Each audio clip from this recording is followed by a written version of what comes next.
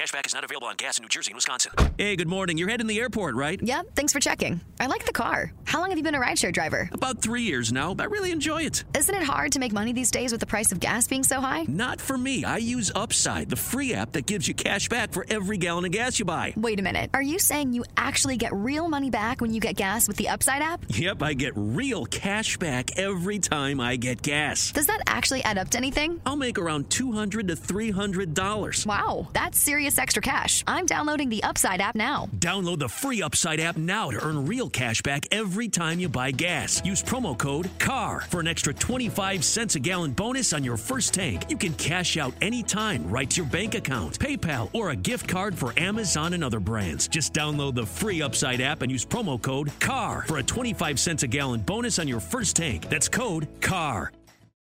As humans, we're naturally driven by the search for better. But when it comes to hiring, the best way to search for a candidate isn't to search at all. Don't search, match with Indeed. When I was looking to hire someone, it was so slow and overwhelming. I wish I had used Indeed. If you need to hire, you need Indeed. Indeed is your matching and hiring platform with over 350 million global monthly visitors, according to Indeed data, and a matching engine that helps you find quality candidates fast. Ditch the busy work. Use Indeed for scheduling, screening, and messaging so you can connect with candidates faster. And Indeed doesn't just help you hire faster. 93% of employers agree Indeed delivers the highest quality matches compared to other job sites, according to a recent Indeed survey. And listeners of this show will get a $75 sponsored job credit to get your jobs more visibility at Indeed.com/podcast. That's Indeed.com/podcast. Terms and conditions apply. Awkwardness Podcast, Season 5, Episode 11. My name is Tim Mitra. I am in Toronto, Ontario, and I'm joined once again by Jonathan Kuline in Mississauga, Ontario. Hello there, kids. And we have Jaime Lopez Jr. on the line in Seattle, Washington. How's it going? Pretty good. Soon to be El Paso, apparently. All right. So, the first question I have for you guys today is, what happened 43 years ago today, December 8th? 1979. Don't give it away too much. John Lennon. No, that was 1980. Oh. But you're right. Wow, that was, a year later. Forgot about that. Yes, December 8th, 1980, we lost John Lennon. Yep. That was 42 years ago. 42? What happens 43 years ago? See, it was, no idea. The loss of John Lennon was so big, you've forgotten what happened 43 years ago on this day. When I was a small child. When you were a small child. How old you would have been, what, 4? 5. Yeah, it would have been 5. 5. Yeah. 5. Okay. That was a seminal day for you in your fifth year of existence. I mean, you weren't even around then, were you? I would not until 81. Wow. Well, what do you think your parents were watching 2 years before you were born? I don't know, like was it Dallas Star or Destiny Trek, or something? The motion picture? 10 years after the end of the Star Trek original series TV show, the movie, Star Trek the movie, there you go, came out on December 8th, 1979. Oh, that was a guess, and I got it right. Yeah. Also, here's one just to put a hat on a hat. Sure. 2001, this day, Fellowship of the Ring came out in movie theaters. No way. Yes. I sense a like conspiracy kind of thing. December 8th, really? the day the magic happens. Absolutely. That's, you know what happened on December 8th back in the 50s? I can't say the year because I'll get killed. Your sister was born? My sister was born. That's correct. Yep. And you know who died on this date in 1967? No, who? Otis Redding. On this date? On this date. December 8th. December 8th. Wow. Is this a bad omen or a good omen for this show? I don't know. Oh, hang on. I lied. It gave me the wrong day. I was just looking up what happened this day, and it's fake news, ladies and gentlemen. Fake news. No, it's December 10th. News. December 10th was that day. Sorry, that's my bad. Well, by the time you're listening to this, it will have happened. Yeah. In the future. Yeah. Of the past. Yeah. Past of the future. Anyway. Well, that was some good Star Trek trivia, though. Good job, man. Yeah, you're welcome.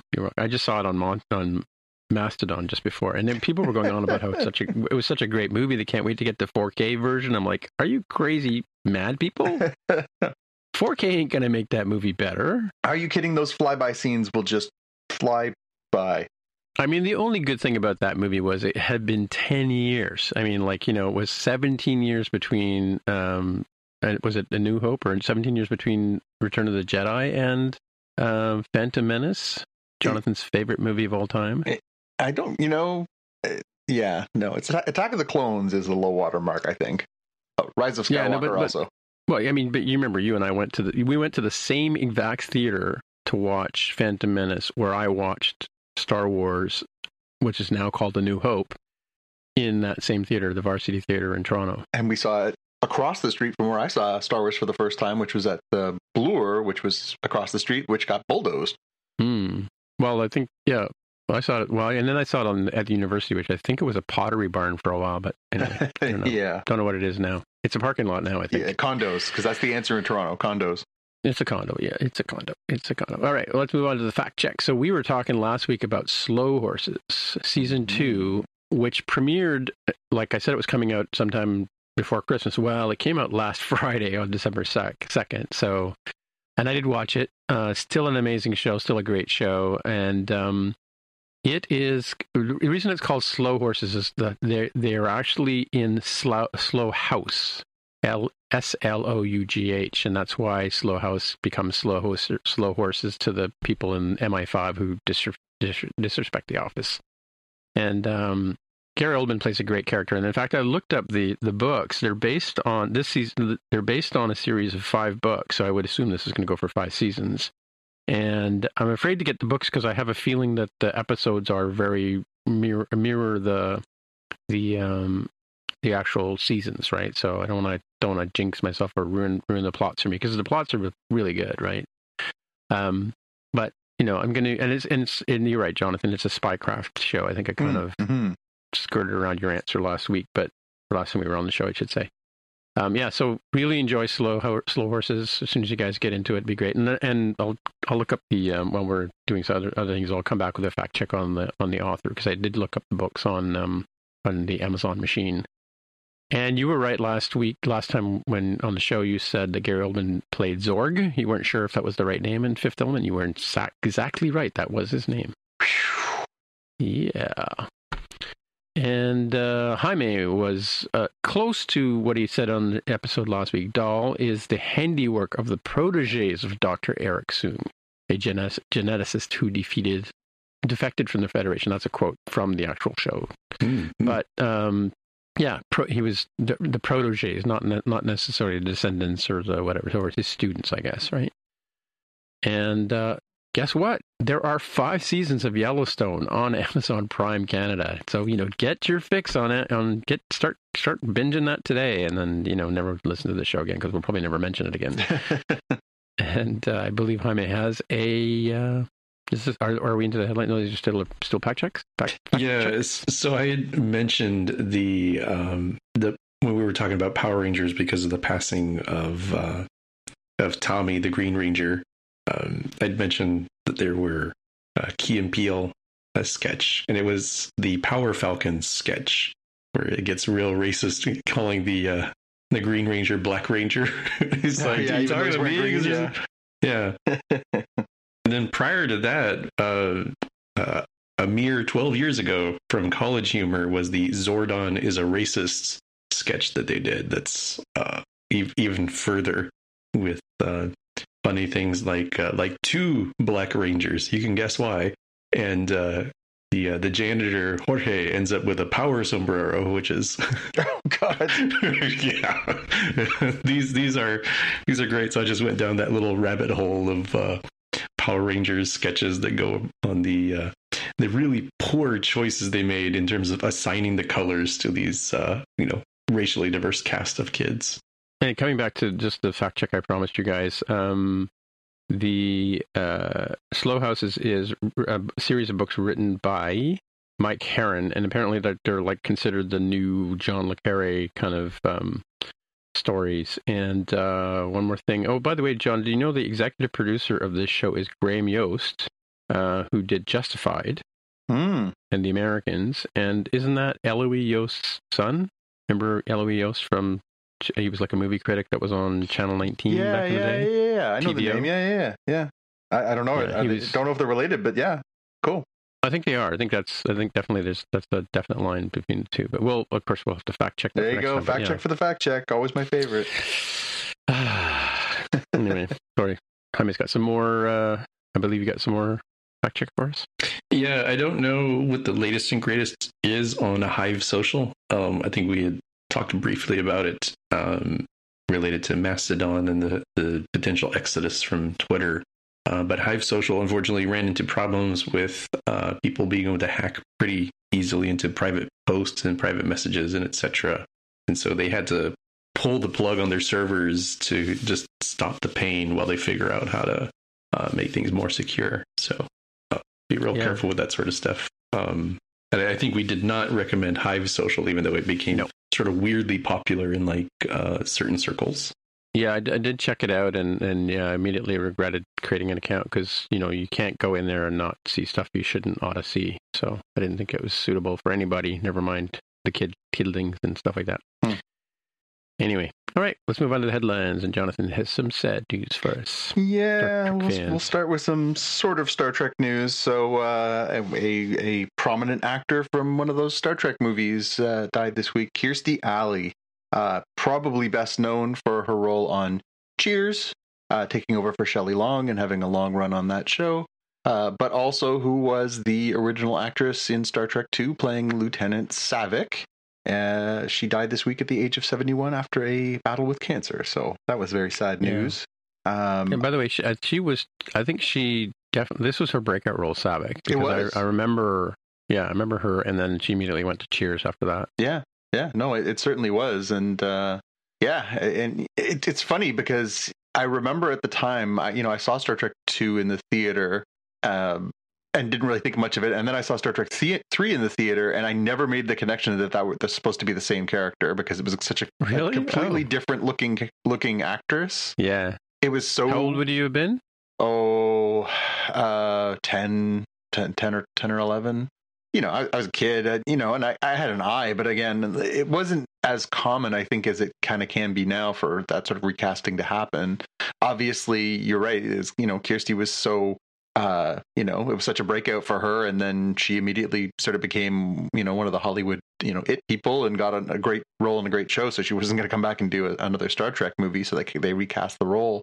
But I do wonder that sometimes because obviously Saavik was in 2, then she was in 3, and then Saavik was supposed to come back for 6, right? The role that they eventually gave, that they recast, the Kim Cattrall role was supposed to be Saavik, and I can't help but think sometimes how different that franchise would have felt, how much more connected those 6 movies would have felt if that had been the same actor in all of those movies, and that was their arc, because it feels so disjointed with the, obviously they completely changed the character for 6 because the actress who played Saavik in 3 didn't want to come back. But especially since they had that mentor-mentee relationship, between Spock, right? and the female officer. Yeah. I think it really would have been interesting. Anyways, not to digress too far into the Star Trek of it all, but yeah, Kirstie Alley was a major Hollywood A-list celebrity for a long time. Another role that I'm particularly fond of is she was the romantic lead in Summer School with Mark Harmon. I always found that movie hilarious. Just, stupid, goofy, fun, movie you put on when you're, 14 years old. I must have watched that a ton of times. But it was kind of a shock when I saw that come across the wire the other night that she was gone. Again, I hadn't been aware that she was sick. But obviously she's been in and out of the news for years with her battles with her weight, and obviously she was a well-known Scientologist, so there was a lot of sort of kerfuffle. Very, very opinionated woman too, as well. But we're not going to speak ill of the dead, right? No. I mean, obviously we're here to celebrate her life, not to knock her down. But yeah, it was a sad thing to again, anytime you lose those people from your youth and that it sort of hits home. And again, we're sort of seeing more and more of these people from the 80s that are shuffling loose this mortal coil, and it's sort of sad and shocking. But yeah, but there's even more bad news. Yeah. So this came from Hollywood Reporter this week, that Patty Jenkins has said that there is not only is she not going to be involved in a Wonder Woman 3, there is going to be no Wonder Woman 3 with DC. Now, we knew that there was going to be some changes with James Gunn coming on board and the new sort of leadership at top, them creating this sort of DC Studios, a la Marvel Studios, to really sort of unite in sort of a more cohesive way the DC movies and really have their Kevin Feige in James Gunn. Obviously, I think everyone will acknowledge that Wonder Woman 1984 was a disappointment, given how popular and lauded the first Wonder Woman movie with Gal Gadot was.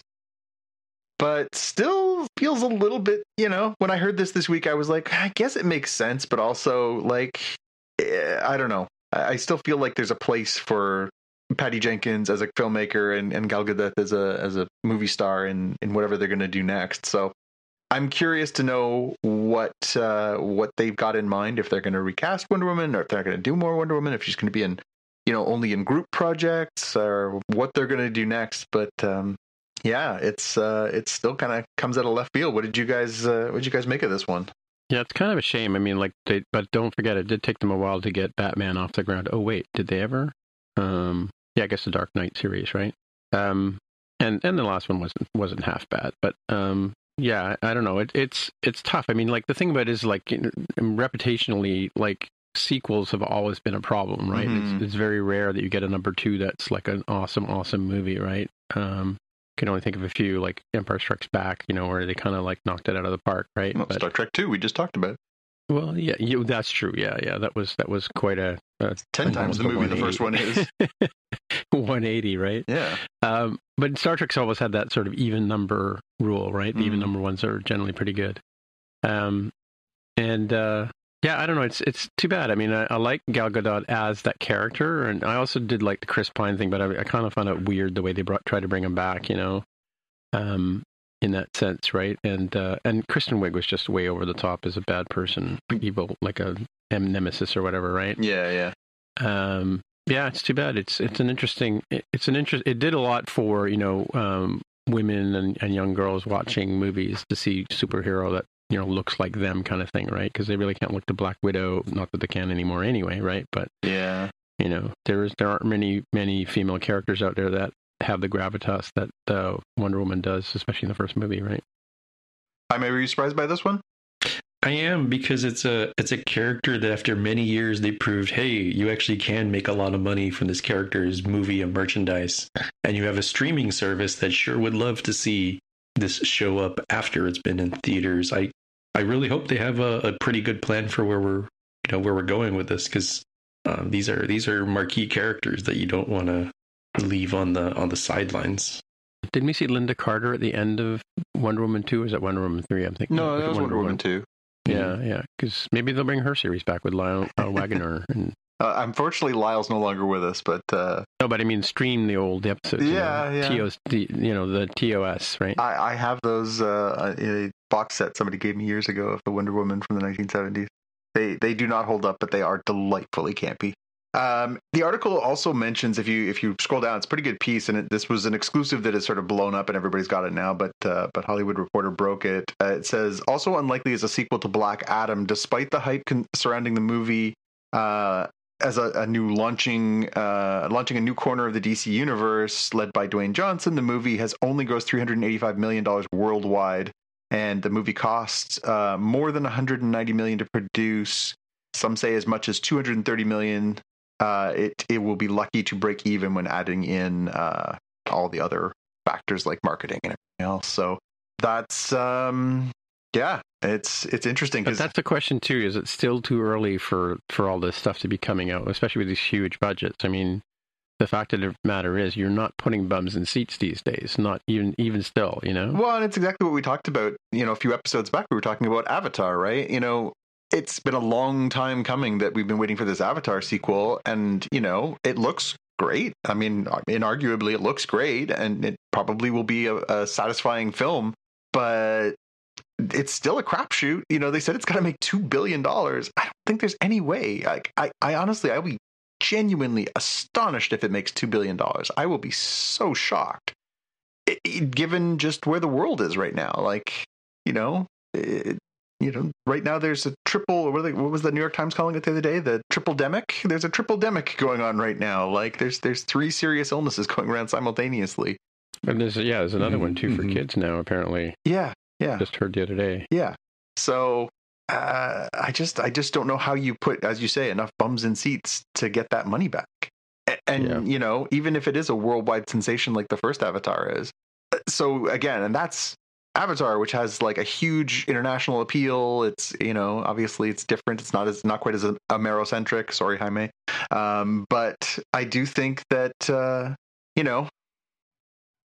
I think the best thing that DC could do right now is to take a step back, take a deep breath, make some serious plans, think about how you want to tell stories, beginning, middle, and end, how they want it all to go together. And then when they feel like, the timing is right, start, making and pushing those movies out again. Because it's so hard to say how this is going to go. Yeah. And they've already got stuff in the pipeline. How it all fits in, I have no idea. Like there is already an Aquaman 2 movie, which is done. It's coming out. How the heck does that all fit in? Are they going to wait on it, or are they going to bring it out anyway? It's not scheduled to come out until next Christmas time. So okay. And apparently Jason Momoa has said he doesn't want to be Aquaman anymore. He wants to play Lobo if they come back and do a completely rebooted DC cinematic universe. A character that most non-comic fans don't really know. I don't know who he is. Yeah. Yeah. So, and again, he's sort of Wolverine in space. He's sort of this nasty, gritty bounty hunter biker guy who, fights dirty in space. Right. Okay. But yeah, I think it'll be really interesting. Again, the decision to not move forward with some of these products that have been popular, I think it's really interesting. Again, I don't really care about spoilers, but if you do hold your breath for 15 seconds, apparently the PS scene at the end of Black Adam has Henry Cavill as Superman in it. I don't know what you do about that. Like, is that a guarantee? Are they going to have those two in a conflict at some point in some future movie, or is that now just a completely unsatisfying end thread, like Deathstroke turning up at the end of Batman versus Superman, right? Mm-hmm. Mm-hmm. Mm-hmm. I don't know. It's so hard. It's so hard to invest in the DC cinematic universe when they clearly don't know what the heck they're doing. How are we supposed to know what the heck they're doing? Yeah, I don't know. All right. Well, speaking of unmemorable previews, well, we had a few trailers drop and a big sort of bonanza of trailers recently, and so I thought maybe we could just sort of have a quick impressions about. We got Indiana Jones and the Dial of Destiny, so we found out the name of it and also got the first trailer there. We got Guardians of the Galaxy Volume 3, and we got Transformers: Rise of the Beasts. So let's start with Indiana Jones and the Dial of Destiny. What are your impressions of this one, just based on the trailer with 80-year-old Harrison Ford?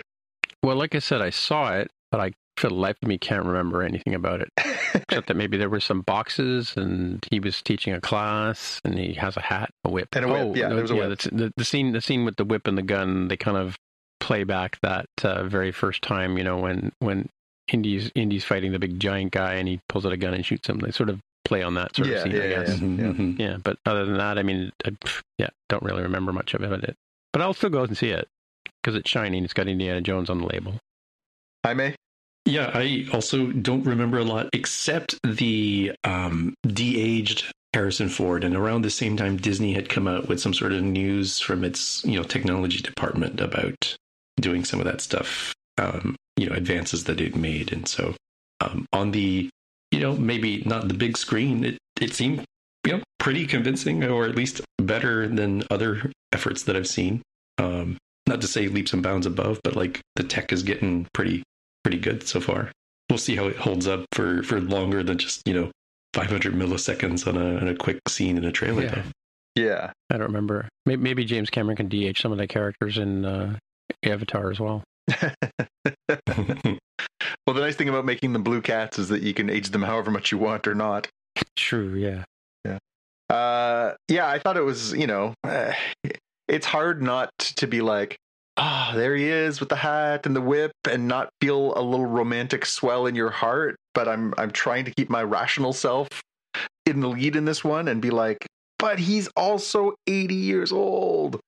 I don't know. I'm still really conflicted about this one. It just he's looks 80 years old. 80.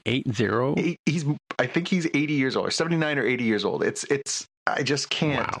Wow. And de-age, fine, sure, but I don't want to go watch a Indiana Jones cartoon. I want to watch an Indiana Jones live action movie. And, but then couldn't he sort of be like the Yoda of the next generation of archaeologist, school teacher, whip guys, Yeah. Like why? Like because that's what really happens in real life. An 80-year-old person doesn't actually, ride horses and jump off of trains and Yeah. He did run around with guns. He turned 80 in July, so he is actually 80 years old. Well, I mean, they must have filmed this like 3 years ago, right? So. Yeah, it was under construction for a while there. I think they took their time with it because obviously, like working with small children and animals, you can't work the 80-year-old all day long and expect them to be fine. True. 77, he would have been 77 at that point. Yeah. I don't know. I was excited to see Phoebe Waller-Bridge, who I adore. She's one of my favorite writers and actors. So I think I'm curious to see the energy she brings to this. But I don't know. I'm still really. I haven't gotten over the nuking of the fridge yet. I'm still struggling with this one. I don't want to get too excited about it. I'm taking a very cautious approach. Okay, Next up was Guardians of the Galaxy Volume 3. So this comes hot on the heels of us getting the Guardians of the Galaxy holiday special too. So we've gotten sort of Guardians back in the front of our minds. What did you guys take away from Guardians of the Galaxy Volume 3's trailer? Looks good. Groot's grown up. Swole. Yeah. Groot's back. Yeah. Yeah, it's a great backing song, as they always have for these Guardians of the Galaxy trailers. This was In the Meantime by Space Hog from like mid-90s, which is great. Yep. Yeah, I think, I think you made the comment on our Slack channel, Jaime. It's, it clearly looks like Rocket's story. And, at one point we see another sort of, anthropomorphic animal that I recognize from the comic books that you definitely made a pretty good joke about. But it seems like this is sort of Rocket's story. And, it does look a little emotional roller coastery, and this is the last go around, right? Obviously James Gunn's not coming back.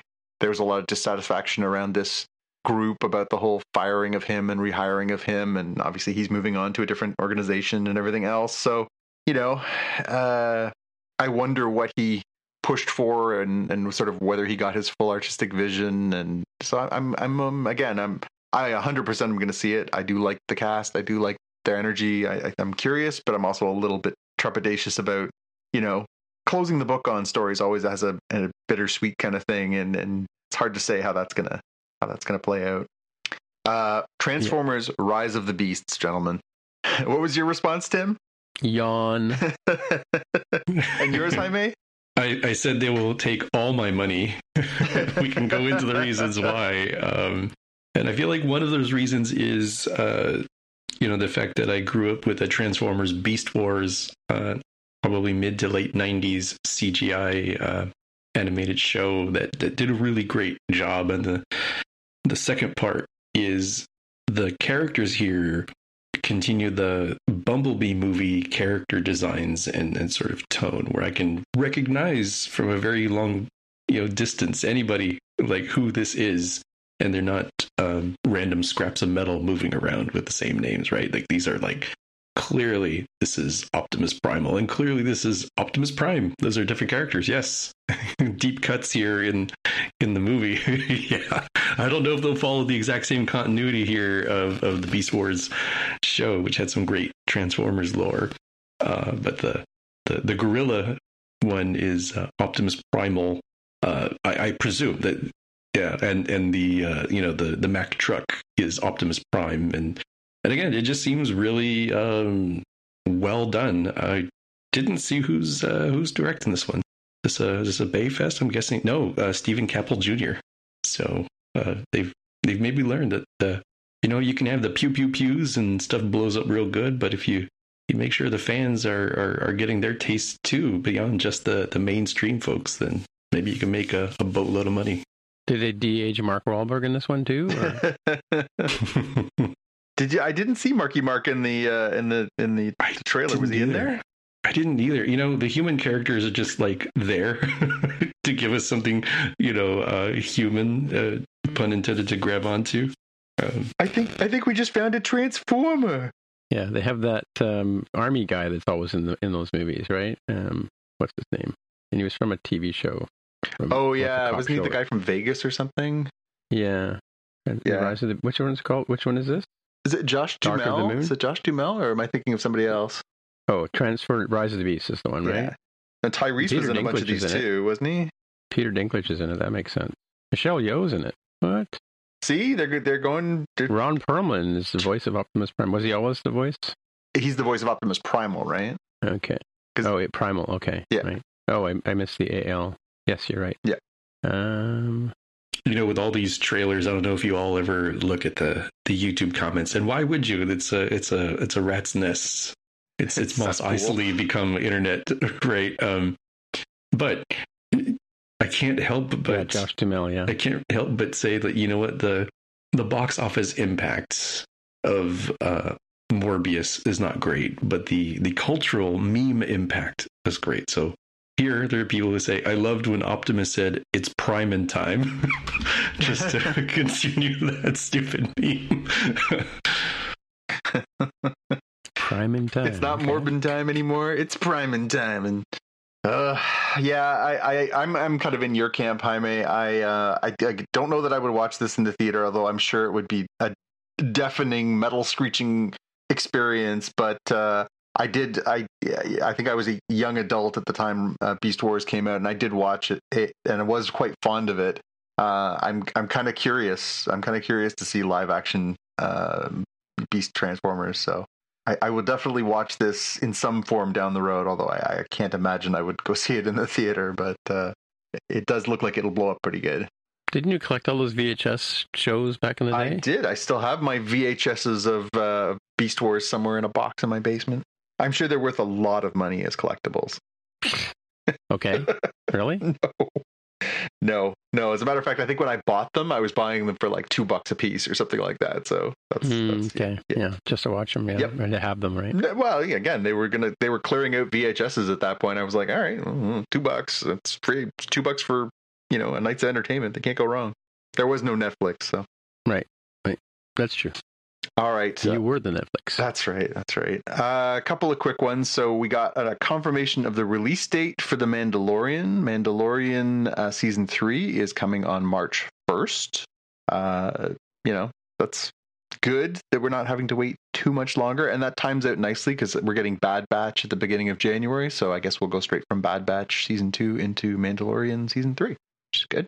That'll tide us over, yeah. Yeah, The Flash. They announced the start date for the final season. There, you will be able to watch the premiere of the final season on the CW in the United States on Wednesday, February 8th. In Canada, it's airing, I think, still on Netflix. So we will get it. I'm thinking probably on the Fridays because that's how they foolishly roll.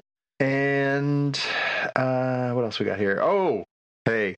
So later in this episode, we're going to talk a little bit about Willow, the new Willow series that's on Disney+. So this definitely caught my eye.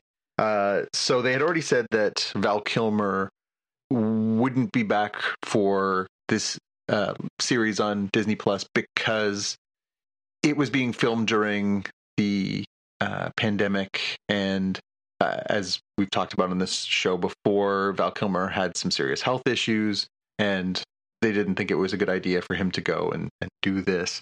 So they've sort of written around him in the first season, which we'll call it the first season, assuming that it goes well. But what they've said is that if it is in fact going to be a multi-season story, that there is a possibility that he could come back. So Jonathan Kasdan told Entertainment Weekly, he's the showrunner, he said, we had a script. He was in it. We really wanted him to come back, but unfortunately, it wasn't going to work. So they ended up writing around him. But what they said was, if this is a hit, if it goes well, if people like it, and we decide to do a second season, that's still on the table, that there is a way that we could bring him back in spite of obviously his limitations, given he's throat surgery and everything like that. So the possibility exists that we could still get Madmartigan coming back and a Willow if there's a season 2. So now I am going to start a write-in campaign. Hopefully we can get Kilmer back as Madmartigan. I loved the character. Again, I get some people love Willow, some people don't. I loved it. It is derivative. It's basically a Lord of the Rings riff. It's a Star Wars riff. Princess Bride-ish, yeah, as well. Mm-hmm. Yeah, although it's not as campy though. Yeah. If you break it down, it's like, so it's about a farm boy and a scoundrel who go on an adventure to save a princess. I'm like, well, this sounds kind of familiar. Oh wait, yeah, George Mario, Lucas right? Well, yeah, exactly. So yeah, I was always a fan of it, so I was excited that they were going to do more of it. But obviously, there's only so much you can do given the ravages of time, and he was a huge part of that movie. And we'll talk about it when we get into the episode, but he's missing. He's clearly missing from what we're watching right now, and it would be great if he was that's there. part of the plot too, right? So yeah. So anyway, I'm excited about that. I hope that comes to pass. Well, his son sounds like 100% like him. Like I watched the documentary he made about himself, like about his life and about how he carried a video camera wherever he went. And you're watching this show on Netflix, and you're like, he's talking about the fact that he can't talk and whatever, and you're like, why am I hearing your voice then? And then he says, I'm his son, and I'm reading his prose, right? Mm-hmm. Right at the very beginning of the movie, probably like 10 minutes in. So you're like, wow, that's amazing. Like you wouldn't have known it wasn't Val Kilmer talking. Yeah, and maybe there's a way to do that on a show like Willow, where Val can mouth the words or speak as best he can in the moment, and then they can use ADR and do his son doing the lines afterwards, or use one of the computer programs that they've used to do James Earl Jones as Darth Vader or whatever. So like I say, there is solutions for these things if they want it to happen, and I hope they do, because he was great. And he's in Top Gun Maverick or whatever, Maverick Top Gun. He's in that movie. Sorry, I've never heard of it. What's this? It's a movie about a train or something. It like can't stop, and Maverick, wasn't that a Western with James Garner? Yeah, and Will Smith. Yeah, that's the one. All right. Last thing on my pile here was the news about Rings of Power season 2. I flagged this one just because I found it was really interesting. So they have announced a new pile of people joining the cast for season 2, whatever. But they announced that the actor who played Adar was going to be recast.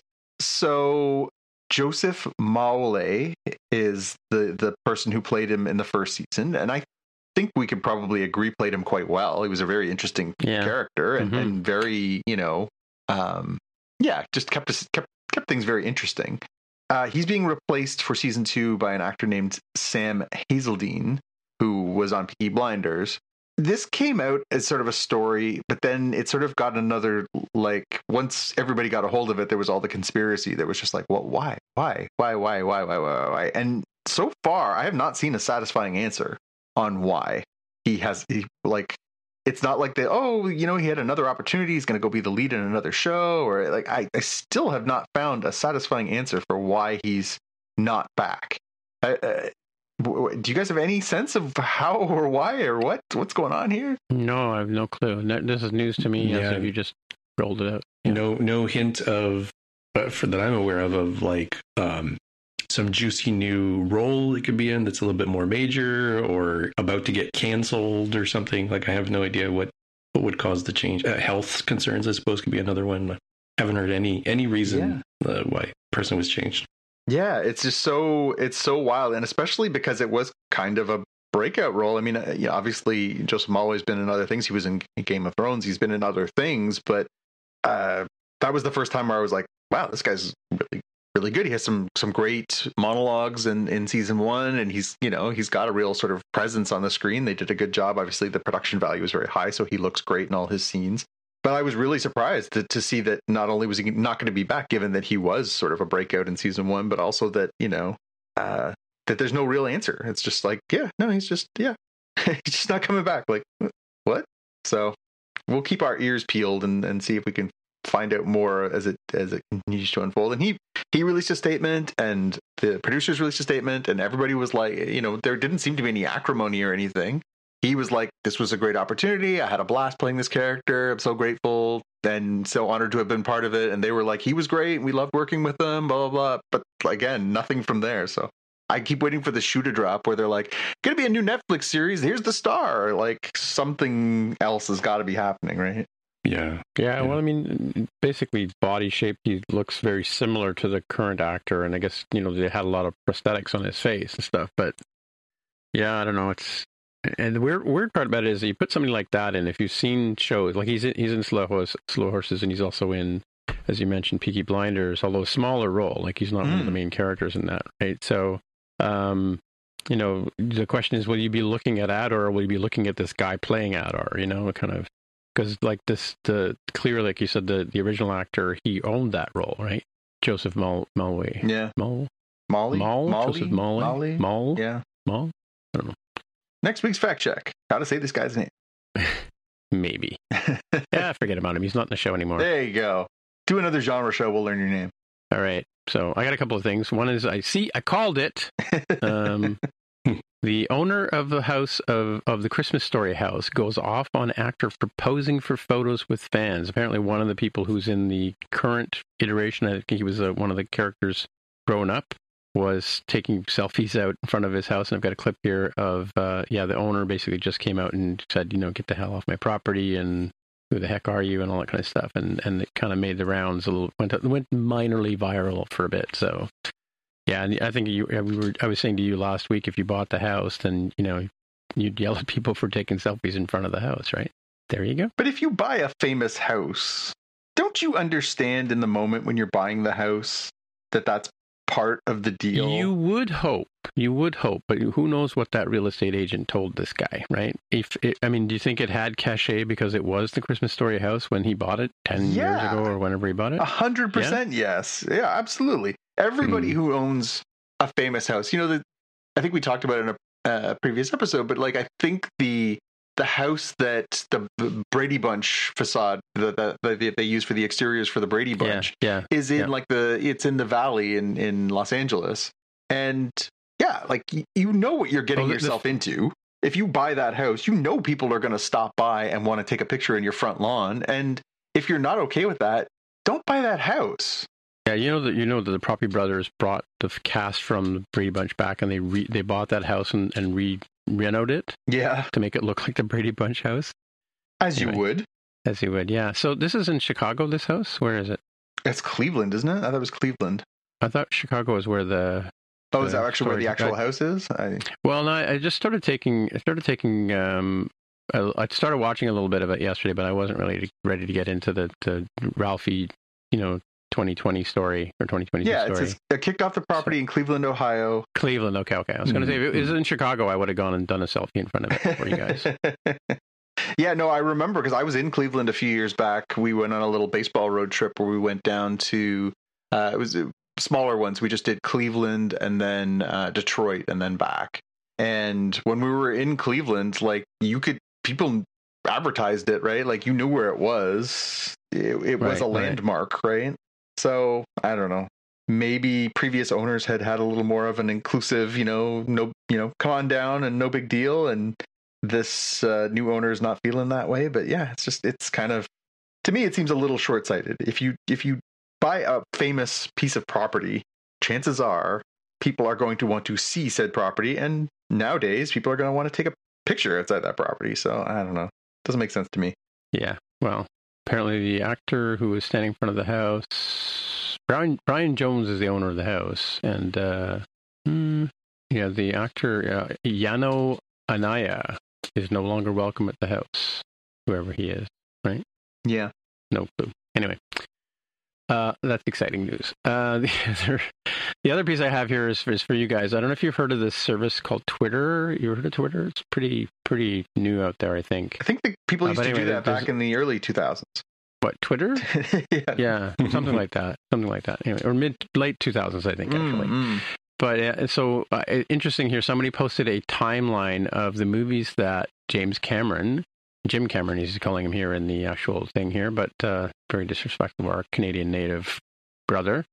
All the movies he's done. So, like he started in 82, he did Piranha 2, then he did Terminator, and then Aliens, and then there's a bit of a gap, Abyss, and then Terminator, and then True Lies, and Titanic, and then there's a big gap of 10 years to Avatar. Mm-hmm.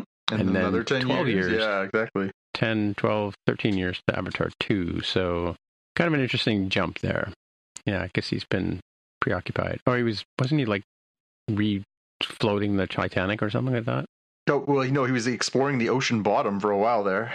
Yeah, because we bought too many movie tickets or whatever. Yes, that's what we did.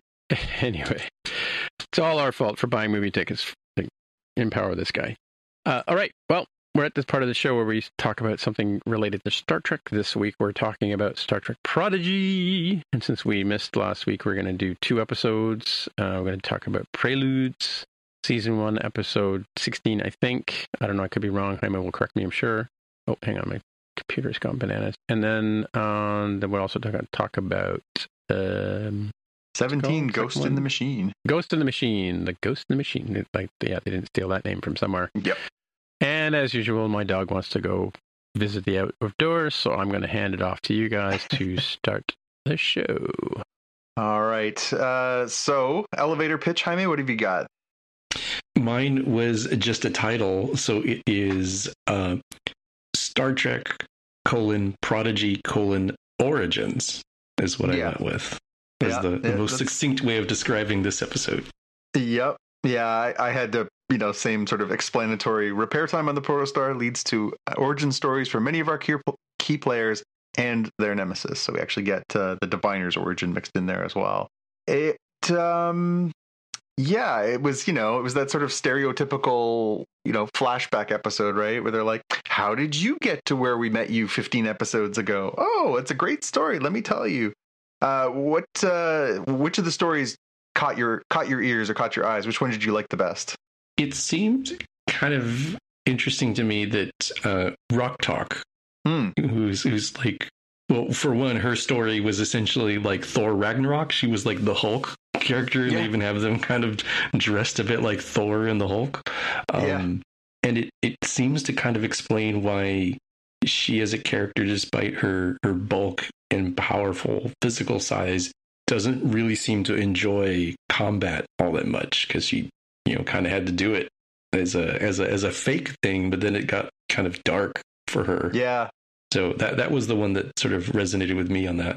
Yeah, I found myself watching this her story, and it's funny because we establish in the first episode, right, when Dal's talking to her, and before they have the universal translators, all he hears is these like monstrous growls, and she sounds ferocious, right? And then of course once they get the translators, you hear she sounds like a little girl. It was the first time since those initial episodes where we actually heard her as the sort of bellowing monster again, and I thought that was it was interesting to sort of see her back in that sort of mode. But that was a sad story. And again, she kept talking about like, oh, and if I did a good job, I got this big bowl of Nutrigoop. And then, of course, she's tired of being the monster, and she decides to flip the script, and they're like, no more Nutrigoop for you. You're getting sold into slavery. Like, oh, geez, that got dark fast. I thought the Zero story was pretty affecting, too, because, Zero's talking about how, we, transcended physical form. We're these beautiful beings of energy and light, and we floated through the galaxy together exploring until the Kazon showed up and stuck me in a box and sold me into slavery. Like, whoa, again, very dark. This one was I don't know. I mean, I think I get why they did this. Obviously, it's good to sort of, get these stories out of the way, but it was kind of a lot, and it would have been nice if they'd given each of the characters a little more breathing room for this stuff. Even the Jenkum Pog one, which was pretty funny, where, Jenkum's aboard the Tellarite ship and he accidentally gets woken up, and then he has to fix everything, and then in the end he wants to go back to bed and he can't because he's used up too much air, and he's like, okay, I guess I'll leave, and immediately gets taken prisoner and made his slave. I'm like, Again, very dark, very funny, but then very dark. But it just felt like there wasn't enough time to really sink your teeth into some of these stories. It was really like, 2 minutes per person and off we go, right? Yeah, it was proposed somewhere on the internet, and I haven't double checked to see if this is true, but somebody said, maybe the reason that Jankum Pog says his name in the third person is derived from this experience where the machine said, state your name and then your query. So he always says Jankum Pog, blah, blah, blah. I was like, that's actually not bad. I didn't pay attention to that part of the episode. Did he state his name regularly before he had that wild encounter with the maintenance robot? Yeah, really. Well, we haven't seen too much of him before then, so yeah. I don't remember Tellarites in the show. Are they? But I mean, there was the Tellarites in the original series when they're fighting each other, and the Andorian guy kills one of them or something like that, right? Yeah, they're sort of portrayed as piggish, sort of fangs and tusks and fur in the original series, and I think they've been like background characters in other Star Trek things over the years, but not really focused. But yeah, it was good. I thought it was funny that they now Murph is a biped, and I was they're like, hey Murph, what's your story? And he like belches. I'm like, is that I still feel like there's another shoe to drop on Murph. Like there's more to the evolution of Murph coming. True, yeah. I like him better as a blob, but we'll have to see where they go with this, right? I concur, and especially we'll talk about the next episode. But yeah, I liked him better as a giggling blob of stuff that got into misadventures. Easter egg, I had Molly at the very end of the episode. Hollow Janeway is telling Janeway's story and starts talking about Molly, which of course is her dog from Voyager. For those that remember, she has to leave her dog behind. She had a dog on Voyager? Well, in the very first episode, she leaves Molly with her boyfriend or partner Mark. Right? Is it Mark? Mark, yeah, he might have been fiance. I can't remember.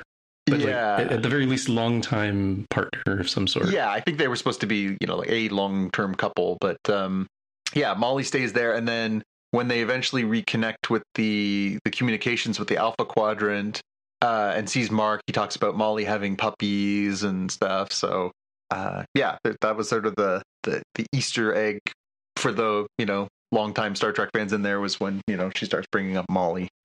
Because I saw my son this morning, and we had to watch the last couple episodes separately just because of timing. And he said, "I have a question for you. Who or what is Molly?" I'm like, okay, there we go. So yeah, it was a for non-long-time Star Trek fans, it is a bit of an obscure reference. Sure. Anything else catch your eyes? No, but I'm looking at your quote here about progressive maintenance. That's pretty much what whacking something on the side of it to make it work. That's what we used to fix TVs back in the day. Oh yeah. I thought that line made me laugh. So it was when Jacob's trying to fix everything aboard the ship, and it was on the first part where he's trying to fix stuff on the Protostar, and he gives it a good whack with the thing and says, "Progressive maintenance. What do you know?" Yeah, definitely. Yeah, I think I practice progressive maintenance should be on a T-shirt somewhere. Yeah, well, we used to have to whack our TVs because I think it would jostle the tubes and reseat them, kind of thing, or settle them, or whatever. Yeah, make the connection. Yeah, yeah. And so the two things that I guess we get in this episode that are sort of not just backstory, but character development going forward. So we get the Diviner's story. The Diviner's story, they talk about, the timey-wimey of it all, how, they all went back. So we get how Essentia ended up there as well.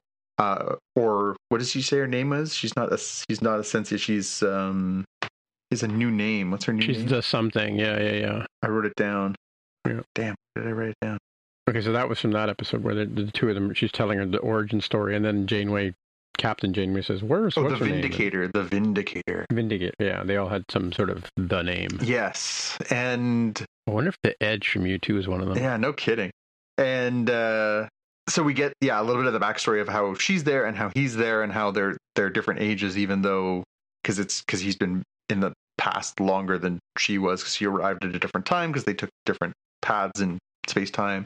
And then at the end of the episode, Janeway starts to put together like, well, hey, maybe the Protostar crew are not the bad guys. Maybe we need to talk to this Diviner character, and goes downstairs and ends up getting like kabonged, right? So they sort of leave us with, Janeway on the floor and, the Diviner and the Vindicator and Dreadnought sort of standing there going, wah ha ha ha ha.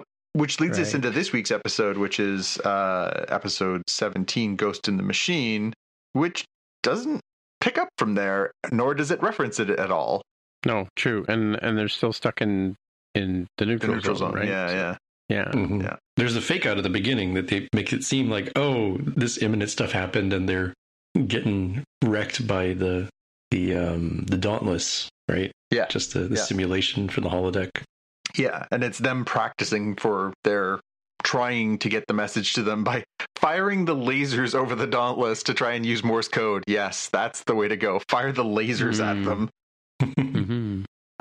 My elevator pitch for this one was going back to our theme of Star Trek 101 for this one for Starter Trek is Holodeck 101. All holodecks suck, and eventually the safeties will be off, and that's how the Protostar learned this one the hard way. They had to show you that this is how a holodeck works. This is what happens inside a holodeck. Inevitably, the safeties get turned off, and then somebody's going to beat the tar out of you. And if you're really unlucky, someone's going to get shot. Yeah. I made you. My. Oh, sorry. Go ahead. My elevator pitch is never share your password, especially with an AI. Yeah, my elevator pitch, going along with the same theme of, again, this is a Nickelodeon show. You're meant to be a parent watching with your child, and it's their introduction, Fisher-Price style, to the Star Trek world, right? Even though it's got these weird, dark themes that we've mentioned. So I went with my first time trapped on the holodeck, because it's like you gotta start them young. Like, this will be in every Star Trek show. So just learn what the tropes are here. Yeah. The Golden Book, stuck on the holodeck. Yeah, and is that a real gun? Like, just inevitably, they're like, it's okay. We're not. When Jenkumpog is fighting the Tellarites, and he's like, it's okay. I come in all the time. You can't possibly get hurt. I'm like, why would you in any world ever say that line? Like, you can't possibly get hurt in here. Yeah. And immediately he gets punched like a half a city block. Like, okay. That was my best pew pew was the Tellarite fight where they take on the Tellarite gang in the alleyway. I thought that was pretty funny. They all sort of throw down with the Tellarites. The big giant octopusy thing is sort of... That was funny too. The glitter smooch. Yeah. Glitter smooch, yeah. But when she comes back as like a sea monster. Yeah. For the Easter egg, I could not help but I wrote it down. It's GB64N32X. To me, that was Game Boy, N64, and 32X, which is the Sega system. Oh, really? That's where my mind went. I did just a quick search before we went on to see if I was on the right track, and there was 20 different message boards where people were like, I'm pretty sure it's Game Boy, N64, and 32X. I'm like, there you go. All right, yeah. So, it's a bit of an obscure thing to include in a Star Trek. Oh, that's the password. Oh, that's the password that Dal yells out. Yeah. Nice. Yeah. Pretty easy to figure that one out. I guess you wouldn't use that. And don't use that password. That would be my other advice to people. Don't share your password and don't use that one. Don't use Dal's password. It's too easy to figure out. Exactly. Yeah.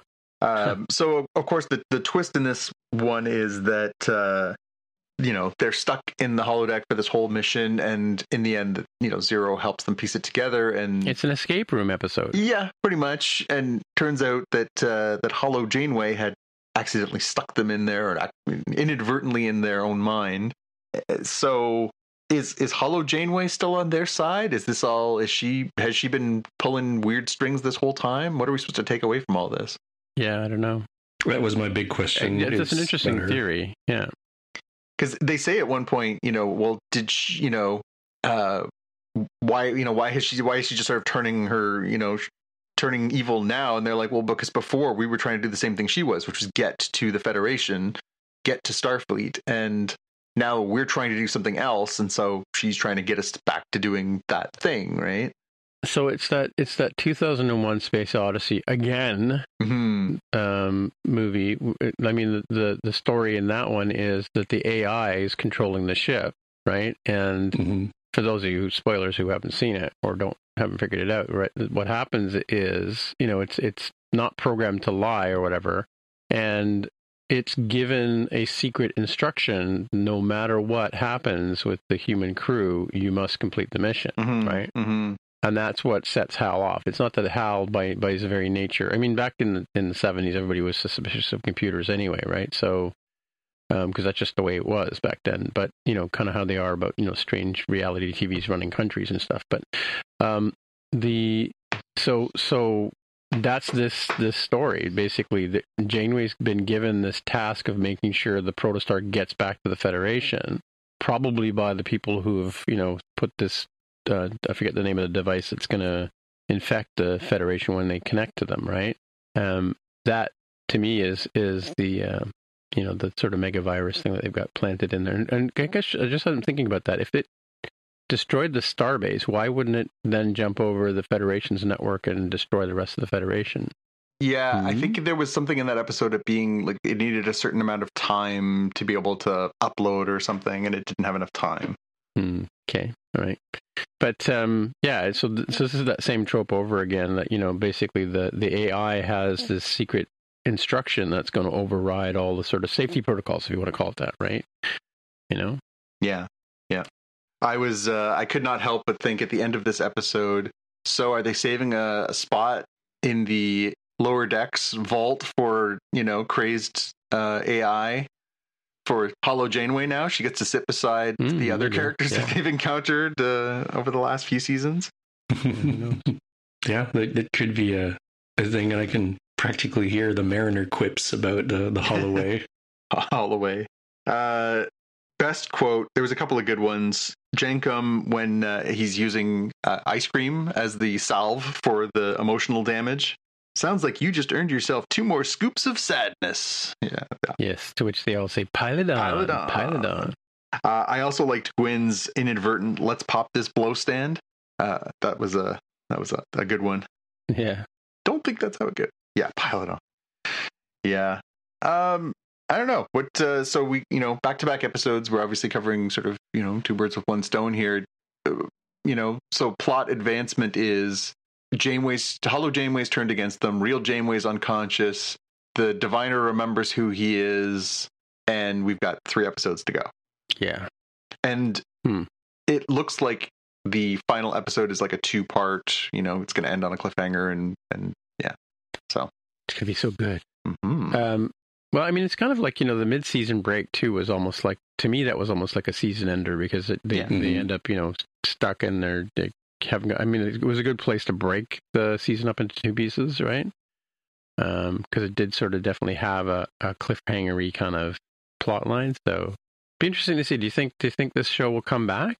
And do you think it's got enough legs to justify coming back? Or is it just because it's got Star Trek on it, it's going to win? Or... That's a great question. I don't know. I mean, I don't know what a satisfying performance for this is. It's so different than other Trek. It's as different in its own way as Lower Decks was, right? They really are sort of aiming for different audiences with these different shows. I don't know if a success for this is, we used it as Starter Trek. It's got 20 episodes and we're done. If it didn't meet certain metrics, or if they were like, we need to keep building on a foundation of teaching people about Star Trek to start building for the next generation. Pardon the pun. Do you think that's the purpose of this show? 100%. There's no question in my mind. I mean, we joke about it all the time, Starter Trek and Star Trek 101, but that's exactly what this show is meant to be. It's meant to be, I think, Jaime, you mentioned it in previous episodes quite eloquently. It's meant to be something where mom and dad who are Trekkies can sit down with their kids and put on something that's Trek that is not, super intense, or in kids' minds, super boring, right? Yeah. I'm kind of curious what they'll make of it. I don't think they're going to wrap stuff up in like 3 episodes, so I'm guessing it's planning for a season 2. I don't recall what the order history was. I don't imagine they can wrap up like finding Chakotay, defeating the Diviner, the Protostar, and connecting with the Federation in 3 episodes. That seems like too much of an ask. I suspect at minimum we're going to get 1 more season. It's that, or again, Fisher Price style. It's going to be, my first hold my beer. You say, oh no, they're teaching the kids that, like, hey, sometimes they have to wrap it all up in this, like, really kind of quick and slapdash sort of way. Well, you know, Jaime, it's Christmas time, so I believe it's ho ho hold my beer. Right, exactly. Yeah, I don't know. It seems like a big ask, and you know, they've got toys to sell. They've got, you know, they want kids to invest in this stuff. I'd be surprised if we didn't get at least one more season out of this. All right, well, let's move on to Willow. The Return of Willow. Yes. Yeah. So you can jump in with the Gales, which is the starting of, you know, picking up where Queen Sorceress is now the queen. Mm-hmm. Right, and her daughter and a future knight are, you know, practicing together. Mm-hmm. So I have a question. So without getting too far into it, did you recognize, or do you have a theory on who Elora Danan was from the get-go, like from the introduction of the first sort of 3 female characters? No, that one I figured it out later in the episode, but right off the jump, I think they did it obviously deliberately, but the actress who plays Jade has red curly hair and is friends with the princess, and I think that was supposed to be the red herring, right? Where you're supposed to look at that, you're supposed to remember that Elora Danan had, you know, curly red hair, and you're supposed to think, oh, clearly hiding in plain sight, Jade must be that. Plus, I meant to write down her name. Somebody can look that up while I chat. But the actress who plays Jade is also one of the better known faces from the show. She was in Falcon and the Winter Soldier. She was the main antagonist in that. She was also in Solo, a Star Wars story. She was Enfy in that. The masked sort of freedom fighter that Solo encounters at near the end. So, you know, she is somebody who you're supposed to recognize when you see her face, and she's got those, you know, the great curls and the freckles and stuff. You're supposed to immediately know her face, and you're supposed to think, oh, well, that's clearly going to be Elora Danan, so that when eventually they do the switch later in the episode, you are like, oh, there's that. But it didn't occur to me that who Elora Danan was until later in the episode, when that character is sort of stubbornly like, I've got this, I'm going, and just sort of sets off on her own. I was like, oh, there's no way that she's what she appears to be if this is the attitude that she has, right? Yeah, bakery woman. Yeah, the muffin girl, right? So Erin Kellyman is the name of Kellyman. That's it. I was trying to remember. I knew it was something long, but she's great. Again, she was great in Winter Soldier. She was in Falcon and the Winter Soldier. She was, you know, she's definitely a talented actor. And like I said, I think she was deliberately put in our way so that we don't pick up on the twist that comes at the end of the episode. Mm-hmm. And Ellie Bamber plays Elora Danan. Yes, yeah. Completion. Yeah. So this was okay. So let me start back at the beginning. How much Willow had you seen, and did you rewatch the movie before you watched this? I think I watched Willow when it came on to Disney Plus a few months ago, like 6 months ago or so. So I was, and I'd seen it probably 2 or 3 times before that, right? So right. How about you, Jaime? I'm wondering why Kevin Pollak's not in this show. Oh, he'll be there. He'll be there. I watched this movie, you know, back in its heyday on VHS, you know, where it got, you know, popular because it wasn't that great of a movie in the blockbuster sort of sense in the theaters. I didn't rewatch the movie, but I did find an 11-minute recap of it on YouTube to get like, okay, all right, I get the basic plot of, you know, hero's journey type stuff. Yep. Willow is like Bilbo, Frodo Baggins, Luke Skywalker, and he wants to train, and now here he is kind of Luke Skywalker, which we'll get to, or he's Obi-Wan Kenobi, depending on your perspective. Yeah, it really depends. They play him a little differently than we might think. So I didn't go through the effort of watching the movie before, but I was like, okay, yeah, the plot makes sense in this recap, that it is very similar to Lord of the Rings in a lot of respects. And you get the major beats of you know, learning to be a wizard, sorcerer. You learn about like why Bavmorda wants to banish Elora and ends up getting banished herself, which they actually recapped that part from the movie in the like the previously segment on Disney Plus. It's about where I was at coming into it. Yeah, so I was a fan from back in the day. It had always been a movie that struck a chord with me, and I did enjoy it very much in its time. I did make a point of watching it a few weeks ago just so that it would be fresher in my mind. And, you know, it has its problems, certainly. It's not a perfect movie. It's, you know, it's definitely in a spot where if George Lucas wanted to go back and touch up some of those effects, it wouldn't hurt it. There's a few spots that are a little rough. They're a little rough. But, you know, if you're okay with understanding its context, then it's fine. But I was coming into it with the mindset of, I wonder who this is for. Like, are they trying to build a new generation? Are they playing on nostalgia? Like, what angle are they going to take? And they kind of jumped right into it. And I don't know. I'm still, like, we're 3 episodes in, and we're going to talk about the other episodes. But I found myself even watching the first one where, you know, we jump in with Queen Sorsha, and, you know, we're at Tir Asleen, and okay, and, you know, here's the characters, and they're sort of running through it.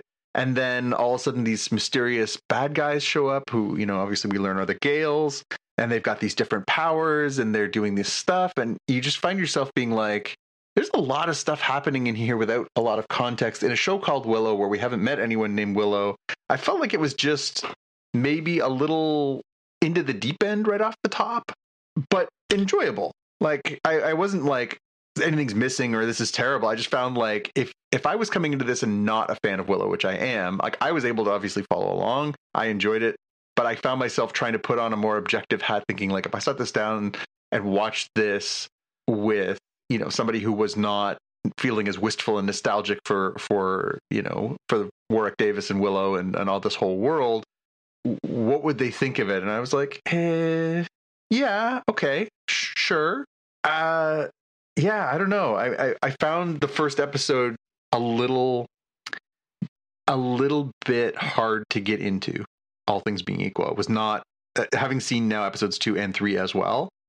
Episode 1 was a little bit heavy for me as far as just introducing a bunch of characters, a bunch of places, a bunch of names, and then sort of casually dropping, you know, all this stuff about, you know, this even larger than Bavmorda thing. Like, we were all supposed to have known that no reference to it in the original movie, no evil bigger than we need to save Elora Danan and stop Queen Bavmorda. That was, yeah, it was the evil queen story, right? Yeah, like sure, absolutely. Yeah, the young apprentice magician and the evil queen, and once we defeat the evil queen, huzzah, we all live happily ever after. Yeah, right? And so we come into this one where everyone's like, everyone knows there's this even more evil, and everyone knows this. And I don't know. I'm never a huge fan of that. Like, well, it's always been this way. We just never talked about it. I always have struggled with that one a little bit.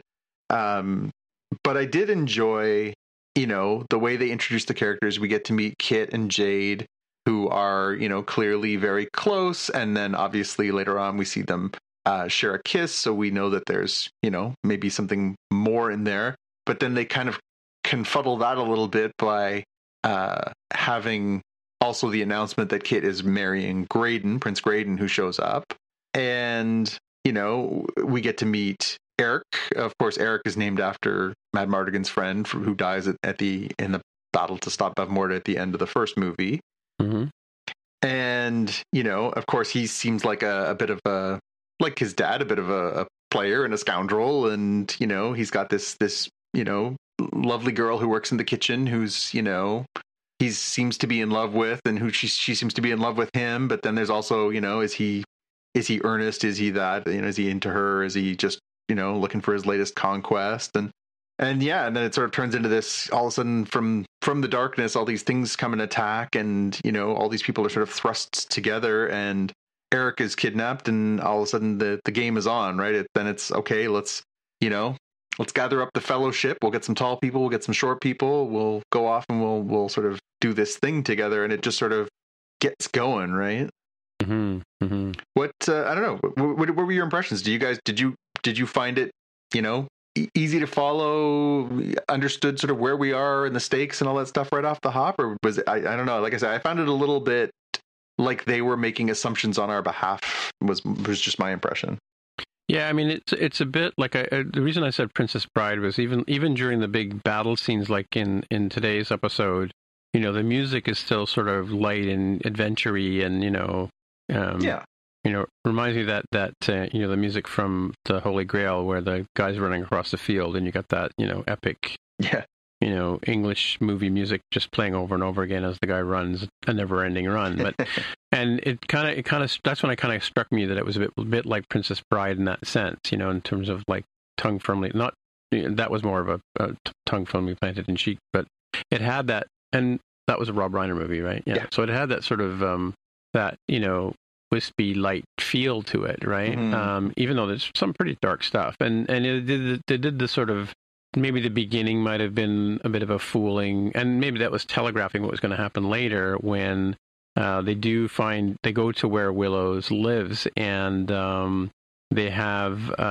the other guy pretending to be Willow, right? Yeah, Silas, his friend. Yeah. So, I mean, you know, you and I both knew it wasn't Willow because it was obviously it's not Warwick Davis, Yeah.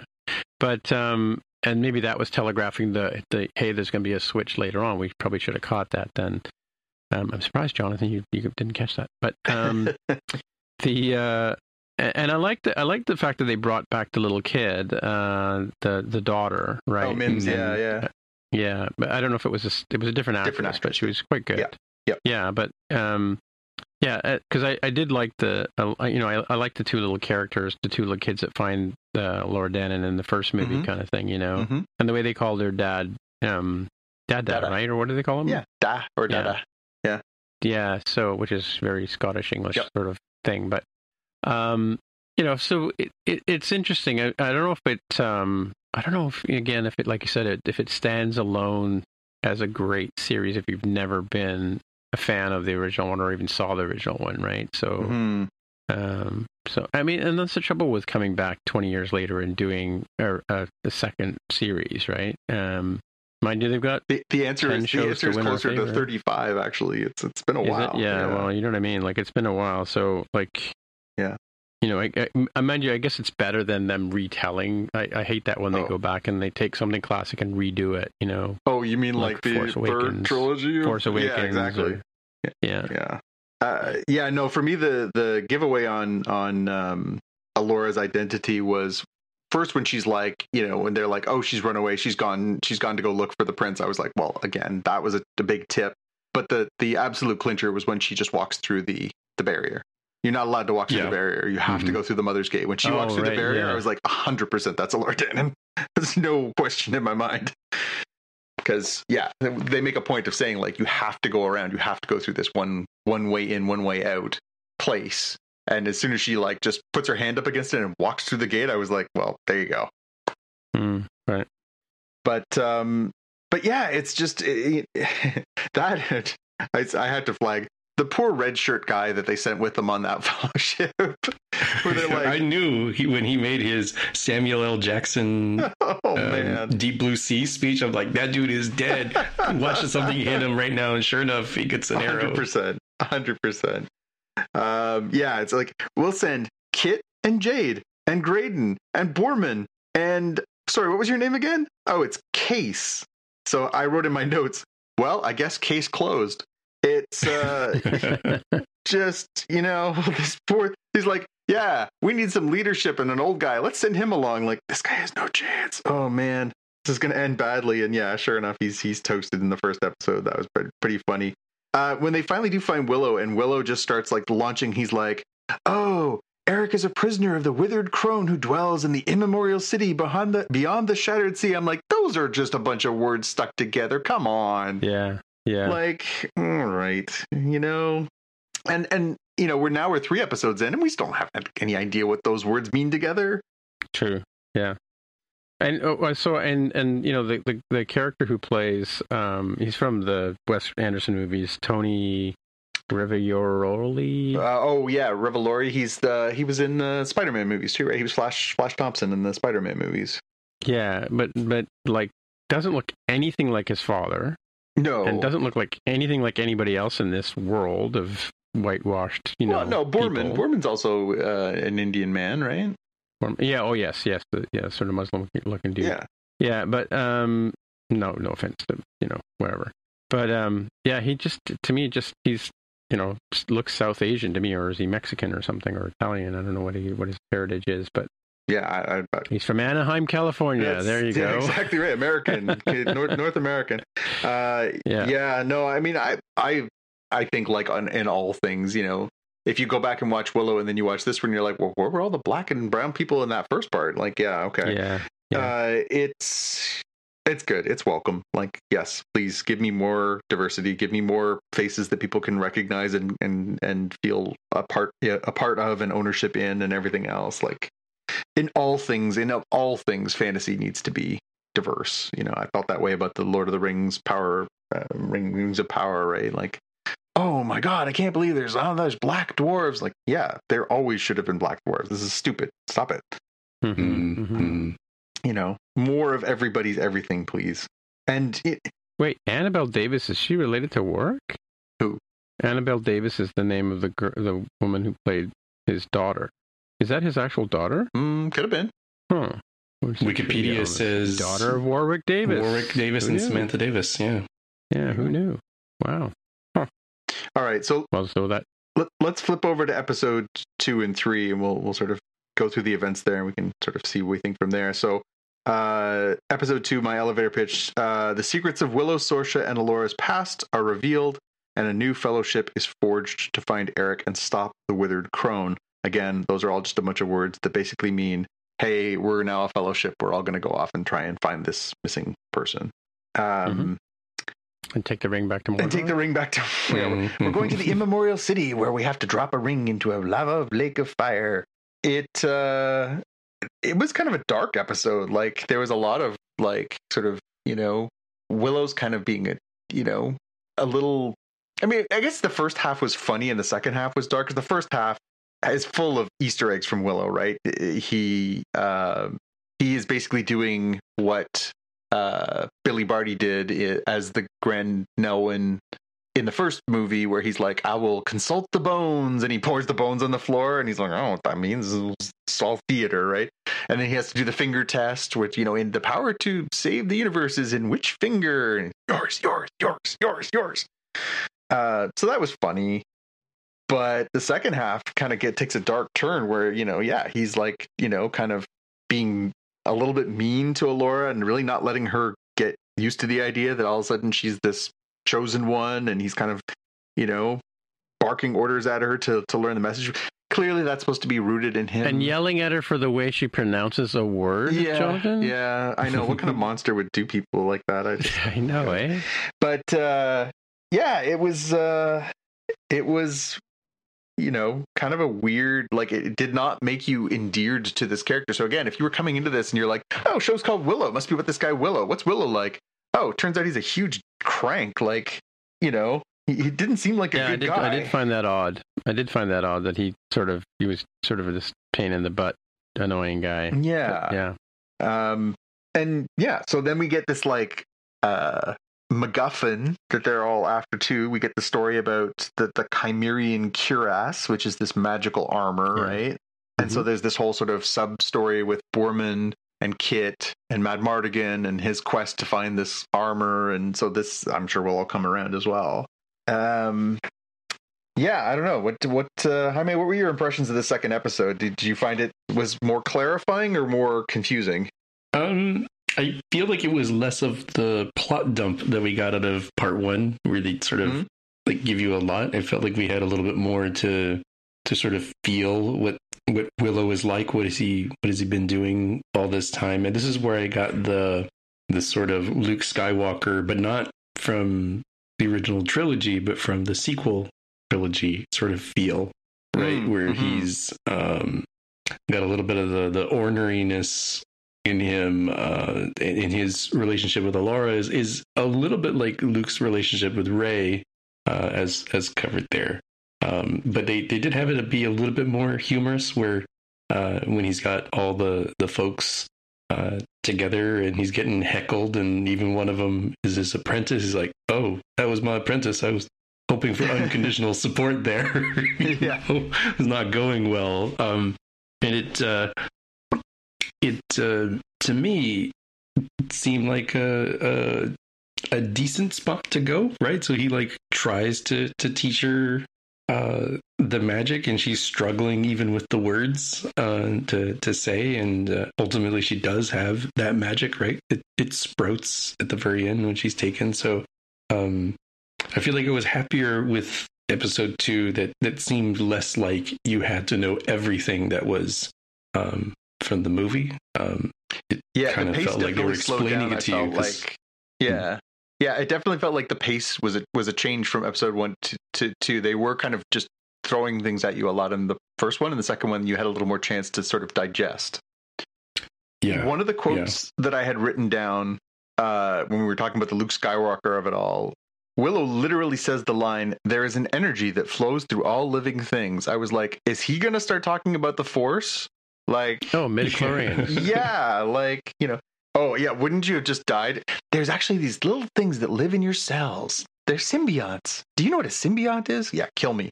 Yeah, it was. It was again. It was a bit of an inconsistent episode. There was stuff that I really liked about it, but it was also a little bit uneven. And I did find the portrayal of Willow to be uneven. I felt like we'll talk about episode 3 in a sec, but I found that in episode 3, it became clearer why he's been so,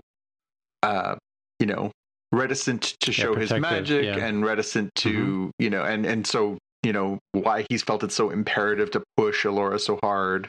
But, especially, and then we get the flashbacks, right? We get the flashbacks where he's basically trying to kidnap her. And, would you like to come live with me in the forest? Like, it just was a little creepy. Yeah. You shouldn't hang around the schoolyard anymore. Yeah, especially with that mustache that they put on him. It was the little goatee that he had on with the braid. Like, you've got a bit of a dirtbag vibe going on, Willow. Maybe it's time for you to go back to your village. Get your van and go away. Yeah. That's right.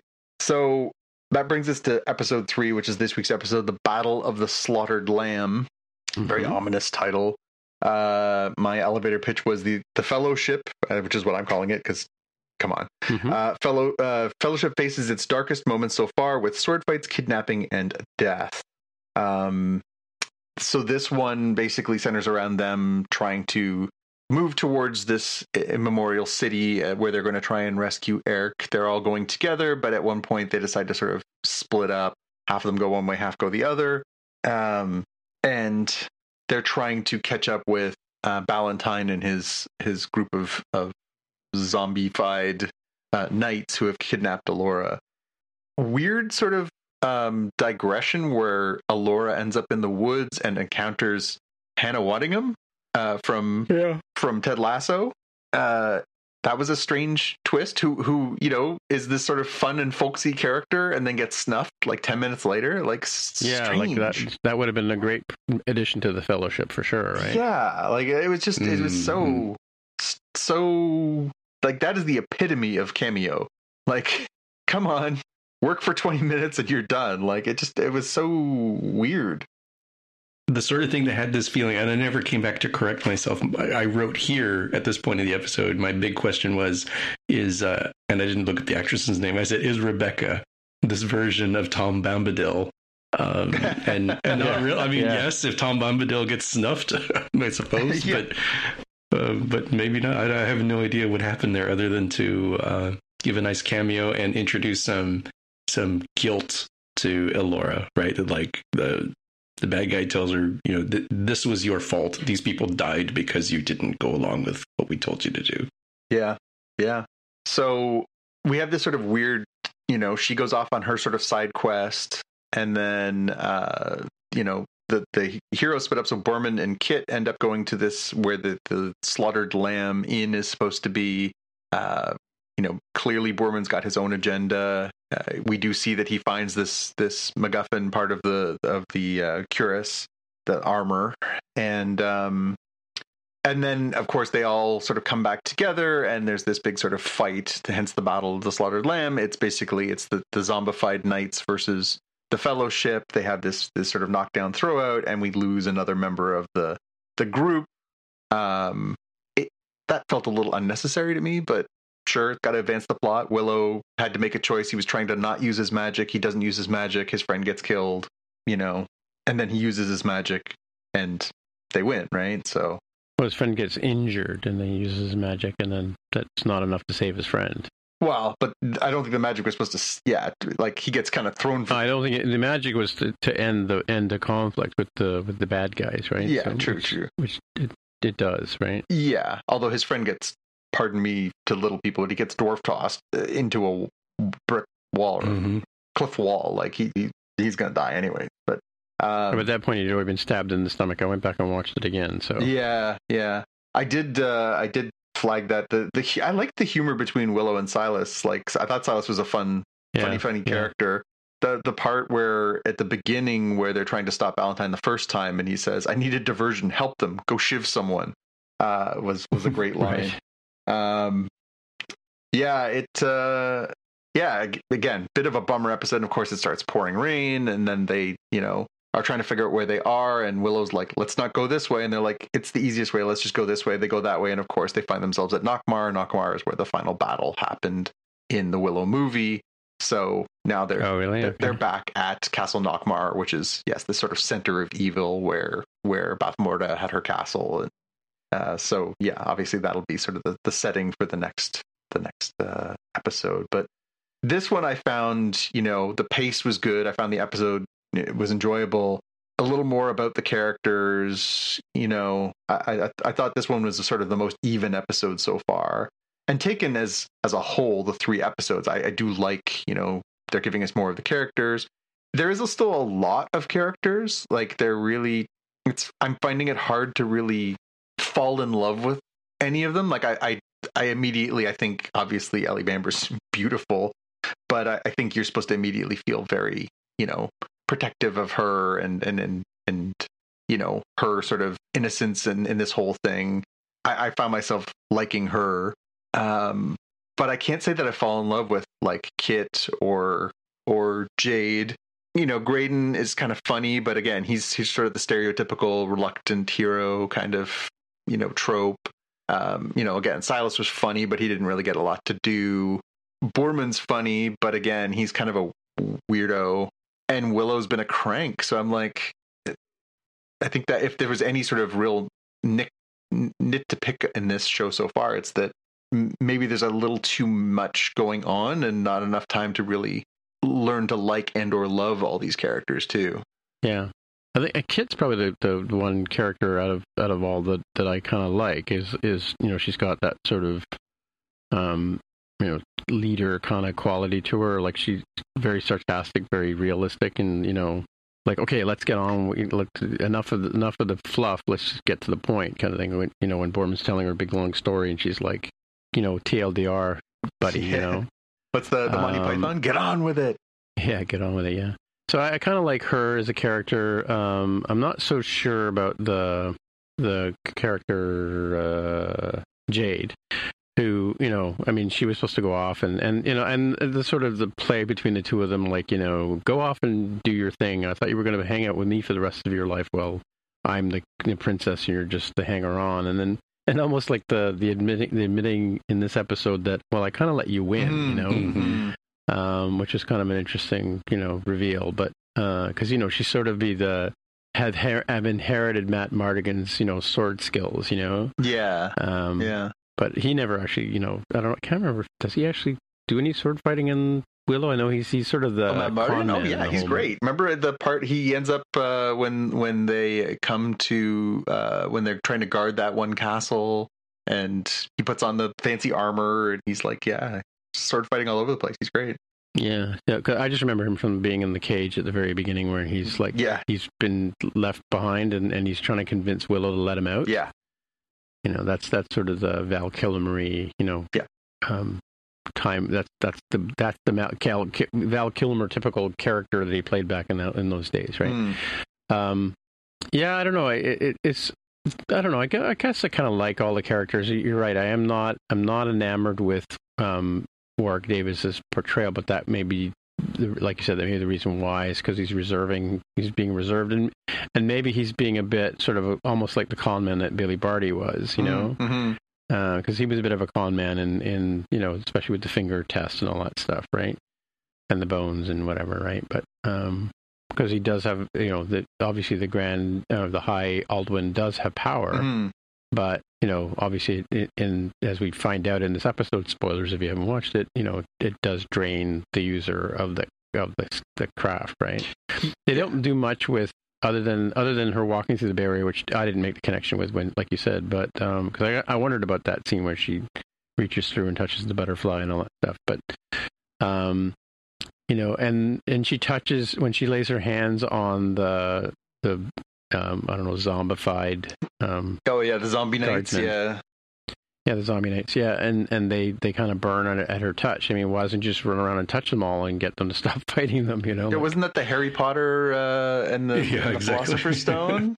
Just grab them by the head until their head bursts into flames. Yeah, maybe. Yeah. Yeah, I'm. You're right. I think Kit is the one who sort of resonated the most. The one part that I thought was really funny, I remember reading at some point earlier this year, they were talking about how it was going to have this center of the story was going to be around this queer relationship, and it was a big deal for Disney Plus that it was going to have this queer relationship at its core. And of course, in the first episode, we see at first what seems like a friendship between Jade and Kit, and then later on, we see the two of them share a romantic kiss, not a friendly kiss, a romantic kiss. And there's been a tension between the two of them since then. Obviously, there's a lot of different reasons for that, but I wouldn't say that they're acting like a couple that are in love. Like, if there's also, as you said that, I just thought about, think about it, because I remember the look on Jade's face after Kit kisses her. It's like, okay, the princess just kissed me. Like, who can I tell about this? Mm-hmm. Maybe if I'm not, because she didn't look like she was super comfortable with it. She just sort of went, "What the heck? I just happened?" Was the look on her face. But again, it's a position of power, kind of taking advantage of blah blah blah. Yeah. Casting couch kind of. I got a different vibe from that though. I got a vibe that she was much more like, "This is what I've always wanted, but I'm gonna leave soon." What I'm saying is, you could twist it as a Me Too kind of thing, right? Yeah. But the other thing I think that's interesting about this whole thing is the damsel in distress in this show is a man. Yeah, that's a positive. Yeah, I mean, you're right. If this show was made, 5 years ago, let alone 20 years ago, it would have been the princess being kidnapped and the prince going to the rescue. You're right. Yeah. The part that did make me laugh, I did like the chemistry between Boorman and Kit when they go on that little side mission where he goes down into the crypt and he's like, "Watch out for the were-rats." What are were-rats? I like when the were-rats show up and she kills the one. She says, "If I get bit, yours is the first flesh I'm tasting." That was pretty funny. I do think that there's some good chemistry to be exploited there, but it feels like I'm hoping that maybe for the next episode they'll have a chance to bond.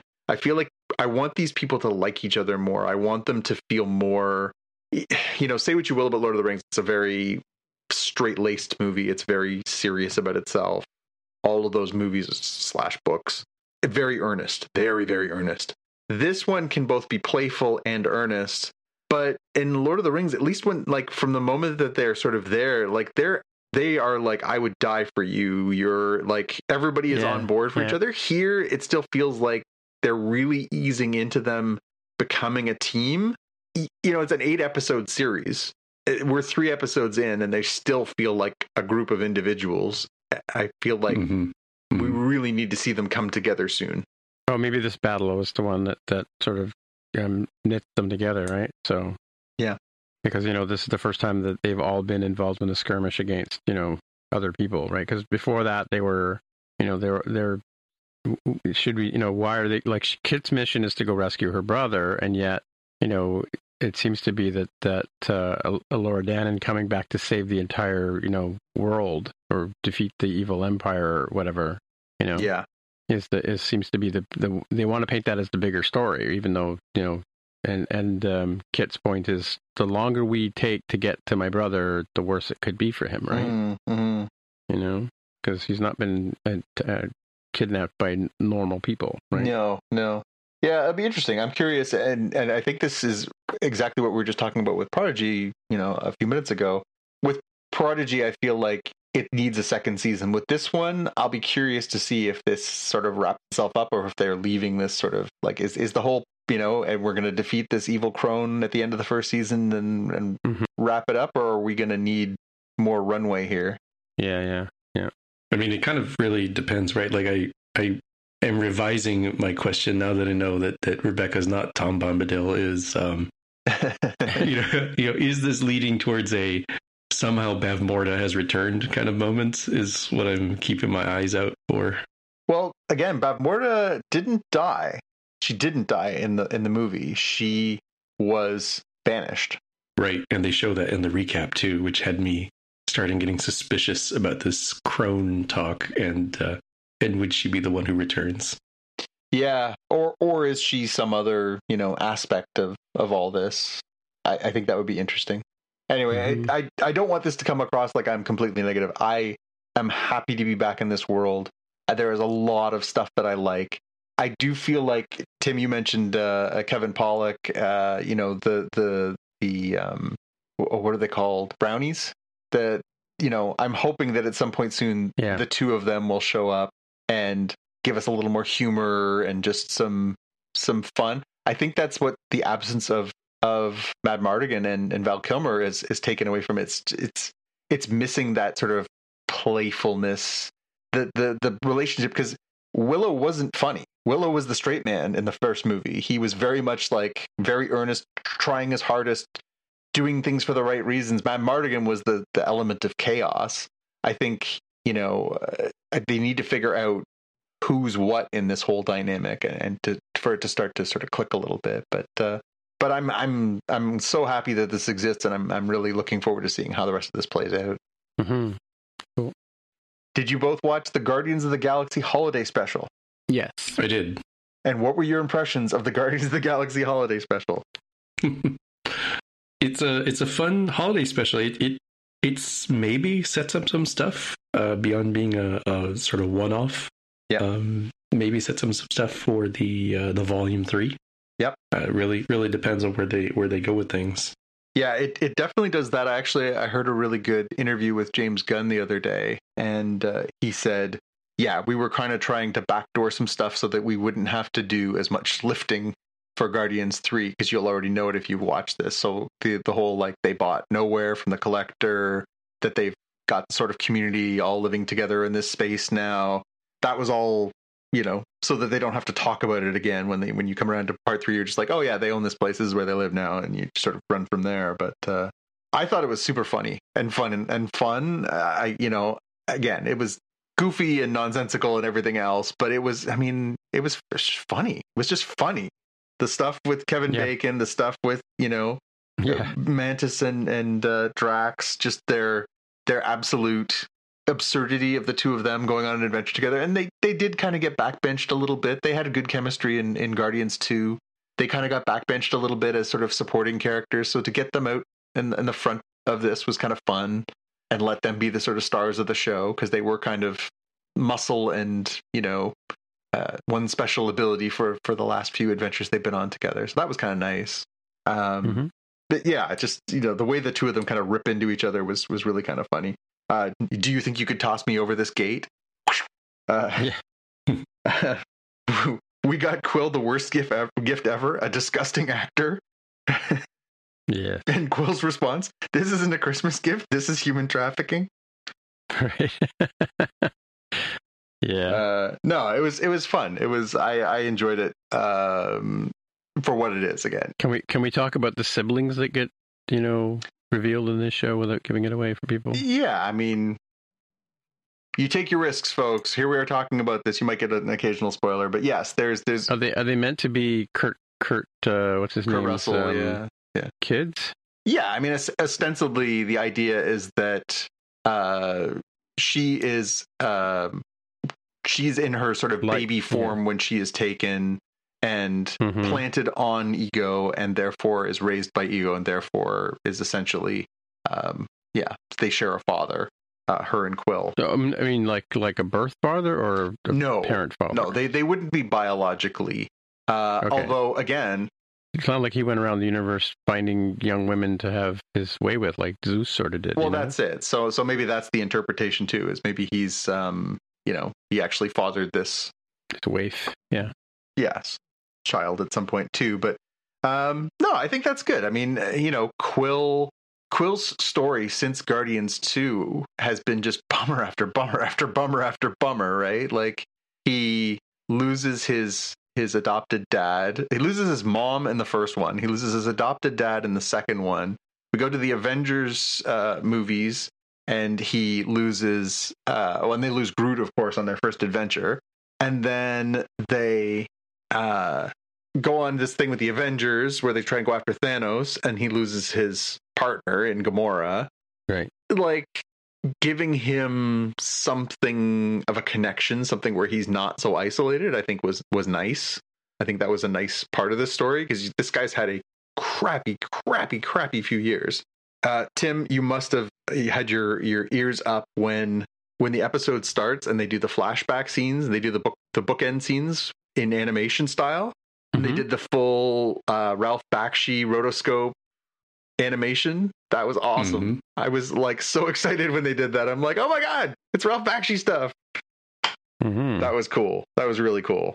Yeah, that was my pew pew pew. That the animation was, I think, 3D cell animation, but made to look like rotoscope a la Rankin Bass is what I think it was. But I would need to see if there's a VFX artist talking about that. Yeah. No, it was uncanny. As soon as I saw it, I was like, oh my God, it's like old Ralph Bakshi stuff. It's like heavy metal. It looked like so many of those, late 70s, early 80s animated, sort of pushing the envelope of animation, cell animation. That really hit me in my sweet love of animation. Oh, definitely. But yeah, no, I thought it was good. I would definitely recommend this as, you don't need to know a lot. You could just sit back and have some hot cocoa and laugh your butt off if you're looking for some fun Christmas fare. Yep, definitely. The quotes, really quickly, the quotes that I had, one each from related to Mantis and Drax. So Mantis saying Steve to just some guy dressed as Captain America in front of the Mann Chinese Theater. That's right. In LA. And a tourist saying, I took a picture with the God of War, which is an interesting cut to say that he's Kratos from God of War rather than being Drax. And in that, there was a guy that Drax does not like because they're dressed as a GoBot, which I thought was also kind of a weird one. The GoBots, for those who don't know, were the alternative or competitor. They were like the Pepsi to Coke when it comes to the Transformers. Oh, come on. They were the RC Cola to Coke. The Tab. You got it. They were not the biggest brand, but there was so many little funny jokes in there. Even the part where they go to the bar and they're doing the shots. I mean, so many goofy, funny parts in that thing. The part where they're trying to steal the ornaments, the decorations off of Kevin Bacon's lawn. Like, oh my God, I want the little man. Yeah, and how he's talking to Kara Sedgwick on the phone. It was really Kira too. I looked it up. Yeah, I know. That was really funny. Yeah, like that's quite the cameo to get her to talk a couple lines into a cell phone. Yeah. All right. So let's move to the watch list. First thing up, I thought you guys would be really excited about is the '90s show has come back. The Vista Cruiser rides again? Yeah, it's the opening. I don't know if you guys seen that one, but it's I guess the foreman's kids have come back to move back in with grandparents, right? So it's the grumpy grandfather and. Did you catch what her name is? No, I forgot. It's Leia. Leia, right? Yeah, right. Yeah. Which, if you're a fan of the show, you completely understand because, Eric's obsessed with Star Wars, so that's very funny. Yeah, definitely, for sure. I think I've told you before that, like, the episode where he's trying to convince his friends to go watch Star Wars after he sees it in the theater, like that, I literally did that weekend I saw that movie. I convinced my friends to go back I saw it on the Friday night, and I convinced them to go see it on the Sunday. And then we're sitting in there, and I'm listening to R2-D2 and C-3PO talk in the beginning. I'm like, oh my God, my friends are going to hate this movie. Thankfully, they blew up the Death Star again, so it was all good. Yep. Anyway, yeah, so looking forward to that one. That'll be fun to kind of watch. I didn't watch the entirety of the 70s show. I used to watch it in reruns. I didn't watch it when it was like in prime time, but so yeah, I'm familiar with the characters, but I didn't, again, like I said, I didn't watch it when it was on TV. So I might watch bits and pieces of this one or PVR'd or something. Well, it's on Netflix, right? Yeah. So that makes it easier. Oh, is it? Yeah. Oh, so I'll watch it in a weekend. Okay, gotcha. Yep. Right. Yeah. Thanks, Netflix. Yep. Thanks for ruining my life. But yeah, and I do want to call out Slow Horses, which I talked about at the very beginning of the show. I mean, I watched season 1, and I still highly recommend season 1. It sounds like, based on what I was saying earlier, that the books are going to be like each season is going to be an arc out of one of the books, and there are 5 books. So who knows? We might get to see this. So Gary Oldman plays Jackson Lamb, which is the name of the character, who's this mythical, great MI5 agent but he's now in his sort of end of career, and he's just kicking back in this slow office, right? Like he's sort of what do you call it? The remote office. He's not in the head office anymore, and he's not got all the shiny assignments and stuff like that, and he doesn't care, So, and he's got these misfit agents that he's working with, and he's super hypercritical of them. He's very much like almost like Billy Barty would be in Willow, sort of thing. So it's a good show. I mean, it's really intelligently written and all that kind of stuff, and highly recommend that. That's Disney Plus. And, not Disney Plus. That's Apple TV Plus, right? Apple Plus. Yeah. Apple Plus. Yeah. And Goodnight Oppie is, I think I mentioned it before, it's it's sort of a documentary that they've kind of like, they pull at your heartstrings in this one. I don't know if you guys realize this, but Mars is the only planet in our solar system completely occupied by machines, inhabited by machines. We know of. Mm-hmm. That we know of, yes, exactly. So, but Goodnight Oppie is about Opportunity and Spirit, the 2 droids, let's call them. No, the 2 rovers that went to Mars.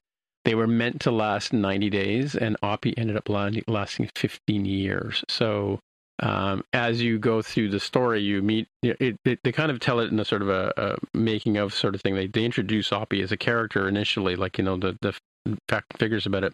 But then they go back to the very beginning where it's the rovers on the drawing board, right? And I think he's a geologist who comes up with the idea of sending a rover to Mars to do geology, because that's essentially what they did in the later. Like, by the way, I don't know if you know, it's the 50th anniversary of Apollo 17 this weekend, right? Yep. So, and that was, by the time 16 and 17 came along, they were. In fact, Harrison Smith, who went up on I believe he went on 17 with Gene Cernan, he actually was a geologist, not an astronaut. Right, because at that point in time, they discovered that they could learn about the Earth or learn about the Moon from the rocks on the Moon. That's why they went up there and collected all those rocks, right? But Goodnight Oppie it's a really interesting movie from the point of view of there's like 2 or 3 generations of people who worked on Oppie, or Opportunity, I should say, and yeah, it really pulls at your sort of heartstrings and builds up the drama and that kind of stuff. So if you're into any kind of space exploration, I do recommend you watch this movie. And those are my picks for this week. I'll pass over to Jaime. Yeah, a few things I've got. One is Netflix, a documentary series called Pepsi, Where's My Jet? About the mid-90s lawsuit that occurred where Pepsi had this rewards loyalty type program where you could get cool swag, like a gym bag that has the Pepsi logo, or a t-shirt or sweater kind of thing. But they, depending who you believe, may have offered a Harrier jet with 7 million points, which was believed to be unobtainable. And it's a good 4-part series. They talked to a bunch of folks from Pepsi, obviously the folks who were involved in the lawsuit and stuff. And it's interesting. They're pretty breezy. They're about like 40 minutes per episode, I think. So you can finish it fairly quickly. So I thought that was a good one. Especially as somebody grew up. Mm-hmm. I watched the trailer for that one, Jaime, and I must admit I was intrigued, and I was actually kind of hoping one of you two would watch it first and let me know if it was worth watching. I was surprised to see that. I thought maybe it was like an hour and a half documentary. I was surprised to see that it was like 4 parts, and it's like almost 4 hours, right? It is. So if they're like 40 a piece, half, that's two. Yeah, it's like 230, 245 maybe. So it's on the longer side. Does it sustain okay for that? Like, that was my only thought, was like, is this going to be good enough to make me want to watch that long of this one topic? Ooh, that's a good question. I didn't find it dragging at any point, but some of it was because they fill in sort of the cultural context for sort of what was going on in the 90s and what Pepsi was it trying to do, and getting to some like real out of nowhere stuff that I didn't know about, of like other Pepsi promotions that had gone wrong. So without spoiling too much, when Manny Pacquiao shows up briefly in one of the episodes, I was like, whoa, where's this going? And you know, I did grow up as the Pepsi generation. Like the sorts of marketing materials they were doing were absolutely aimed at people like me, and I am a Pepsi drinker. It is my preferred one when I choose. I will drink Coke, I will drink Dr. Pepper and other things, but I am the one who's always saying, like, when they go into these taste tests, how can you not tell the difference between Coke and Pepsi? Like, you like one or the other. How could you ever get confused of which one is which?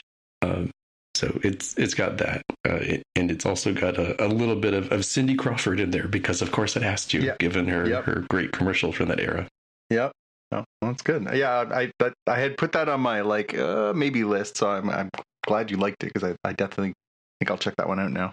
My next one here is a couple of videos from YouTube. So let me lead into it. So if you were like me and you watched the Andor series, all 12 episodes, you asked yourself, why, oh, why, when I click skip intro, does Disney Plus not actually skip the intro? It skips the, like, Lucasfilms part, but it doesn't really actually skip the part of, like, get past the logo or get to the last, 1.5 seconds of logo. And maybe there was a reason. So I feel really dumb not noticing that. And the first video here is the first episode of Andor and its opening title card.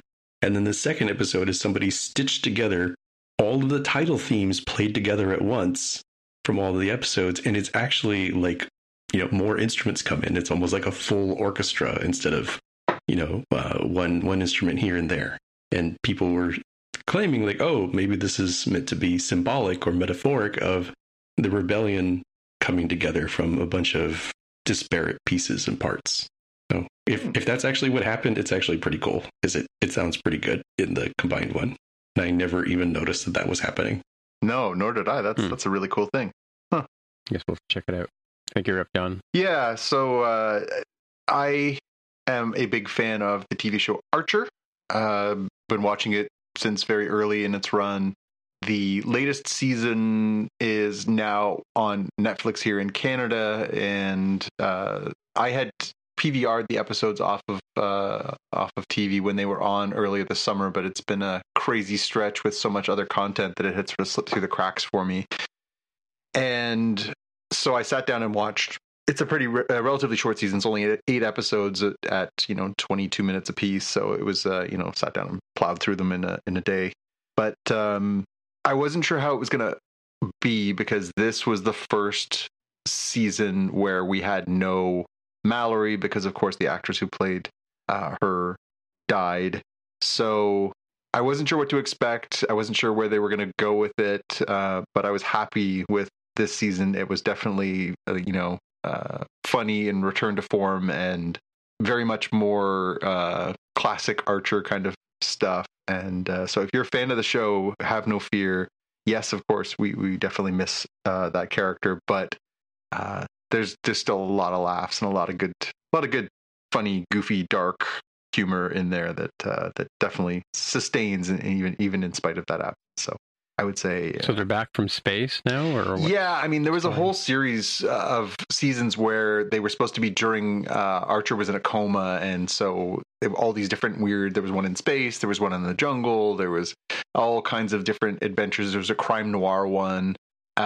They were all supposed to be inside Archer's head when he was recovering from being shot, and then a couple seasons back, he actually wakes up back in the real world, and they sort of start to hit the reset button and go back to sort of the more classic Archer, the spy agency kind of adventures, and that's where the season is sort of back more them going on sort of crazy spy missions and stuff like that. But yeah, I have not had a bad season yet. There are certainly some that are stronger than others, but this one's definitely holds its own. It's very funny, so definitely encourage people if they're fans to check it out.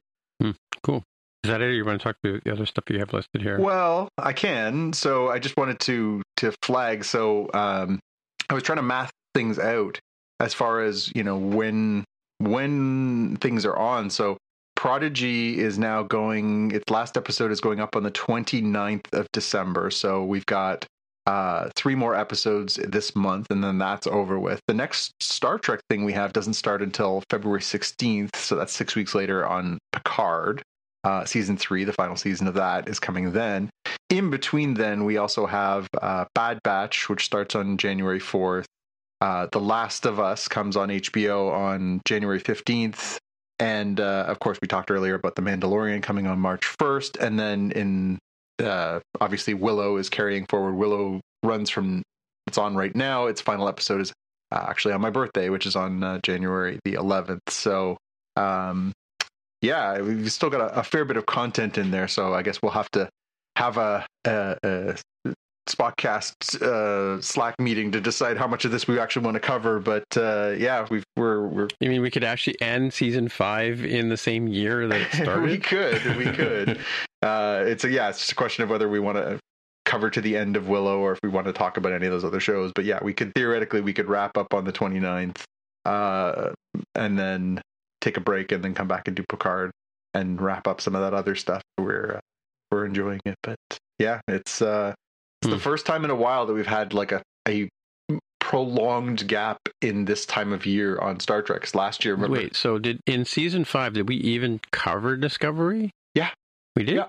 Oh, season 5? You mean season 5? The one is what we're on right now? No, Spotcast season 5. No, season 4. Remember, because season 4 basically it started with Lower Decks. I know it was the Fellowship of the season 4. And yeah. And this one is sort of the season 5, the Silmarillion, right? Yeah, this will be the much shorter version because season 4 we started in August with Lower Decks. That was August of 2020, and it carried us all the way through until spring of August of 2021, and carried us all the way through until the end of the summer because they basically did back to back Trek shows, right? It was Lower Decks, into Prodigy, into Picard, into what was the other one? Discovery, and then into Strange New Worlds, right? So we had basically a new Star Trek show for like 40 consecutive weeks. Here we get a delightful 6-week break before we jump back into to get into Picard. Right. All right, well, I guess that's it for another week. So, hey, Jonathan, people can get in touch with you where they find you. You can find me on Twitter and Instagram as @GPK News or on YouTube as youtube.com/@JPK. To think about that one. Yeah. And Jaime, if people get in touch with you, where do they find you? I'm on Twitter as @DevWithTheHair. All right, my name is Timitra, TIMMITRA. On the Twitter machine is where you can find me, but you can also find me at mastodon.social/@Timitra if you like. So I'm hanging out on Mastodon more these days than Twitter, but, I don't think Twitter's going anywhere. That's my prognostication. It's like Facebook. Everybody left Facebook, and it's still there. Go figure. Anyway, so until next time, we'll see you in the future. Bye. Bye. Bye. Bye. As humans, we're naturally driven by the search for better. But when it comes to hiring, the best way to search for a candidate isn't to search at all. Don't search, match with Indeed. When I was looking to hire someone, it was so slow and overwhelming. I wish I had used Indeed. If you need to hire, you need Indeed. Indeed is your matching and hiring platform with over 350 million global monthly visitors, according to Indeed data, and a matching engine that helps you find quality candidates fast. Ditch the busy work. Use Indeed for scheduling, screening, and messaging so you can connect with candidates faster. And Indeed doesn't just help you hire faster. 93% of employers agree Indeed delivers the highest quality matches compared to other job sites. according to a recent Indeed survey. And listeners of this show will get a $75 sponsored job credit to get your jobs more visibility at Indeed.com/podcast. That's Indeed.com/podcast. Terms and conditions apply. Everybody in your crew identifies as either Big Mac Burger, McNuggets, or McCrispy Sandwich. But you're the Filet-O-Fish Sandwich all day. That crispy fish, that savory tartar sauce, that melty cheese, that pillowy bun. Yeah, you get it. Every time. And if you love the Filet-O-Fish, right now you can catch two of the classics you love for just $6. Limited time only. Price and participation may vary. Cannot be combined with any other offer. Single item at regular price. Ba-da-ba-ba-ba.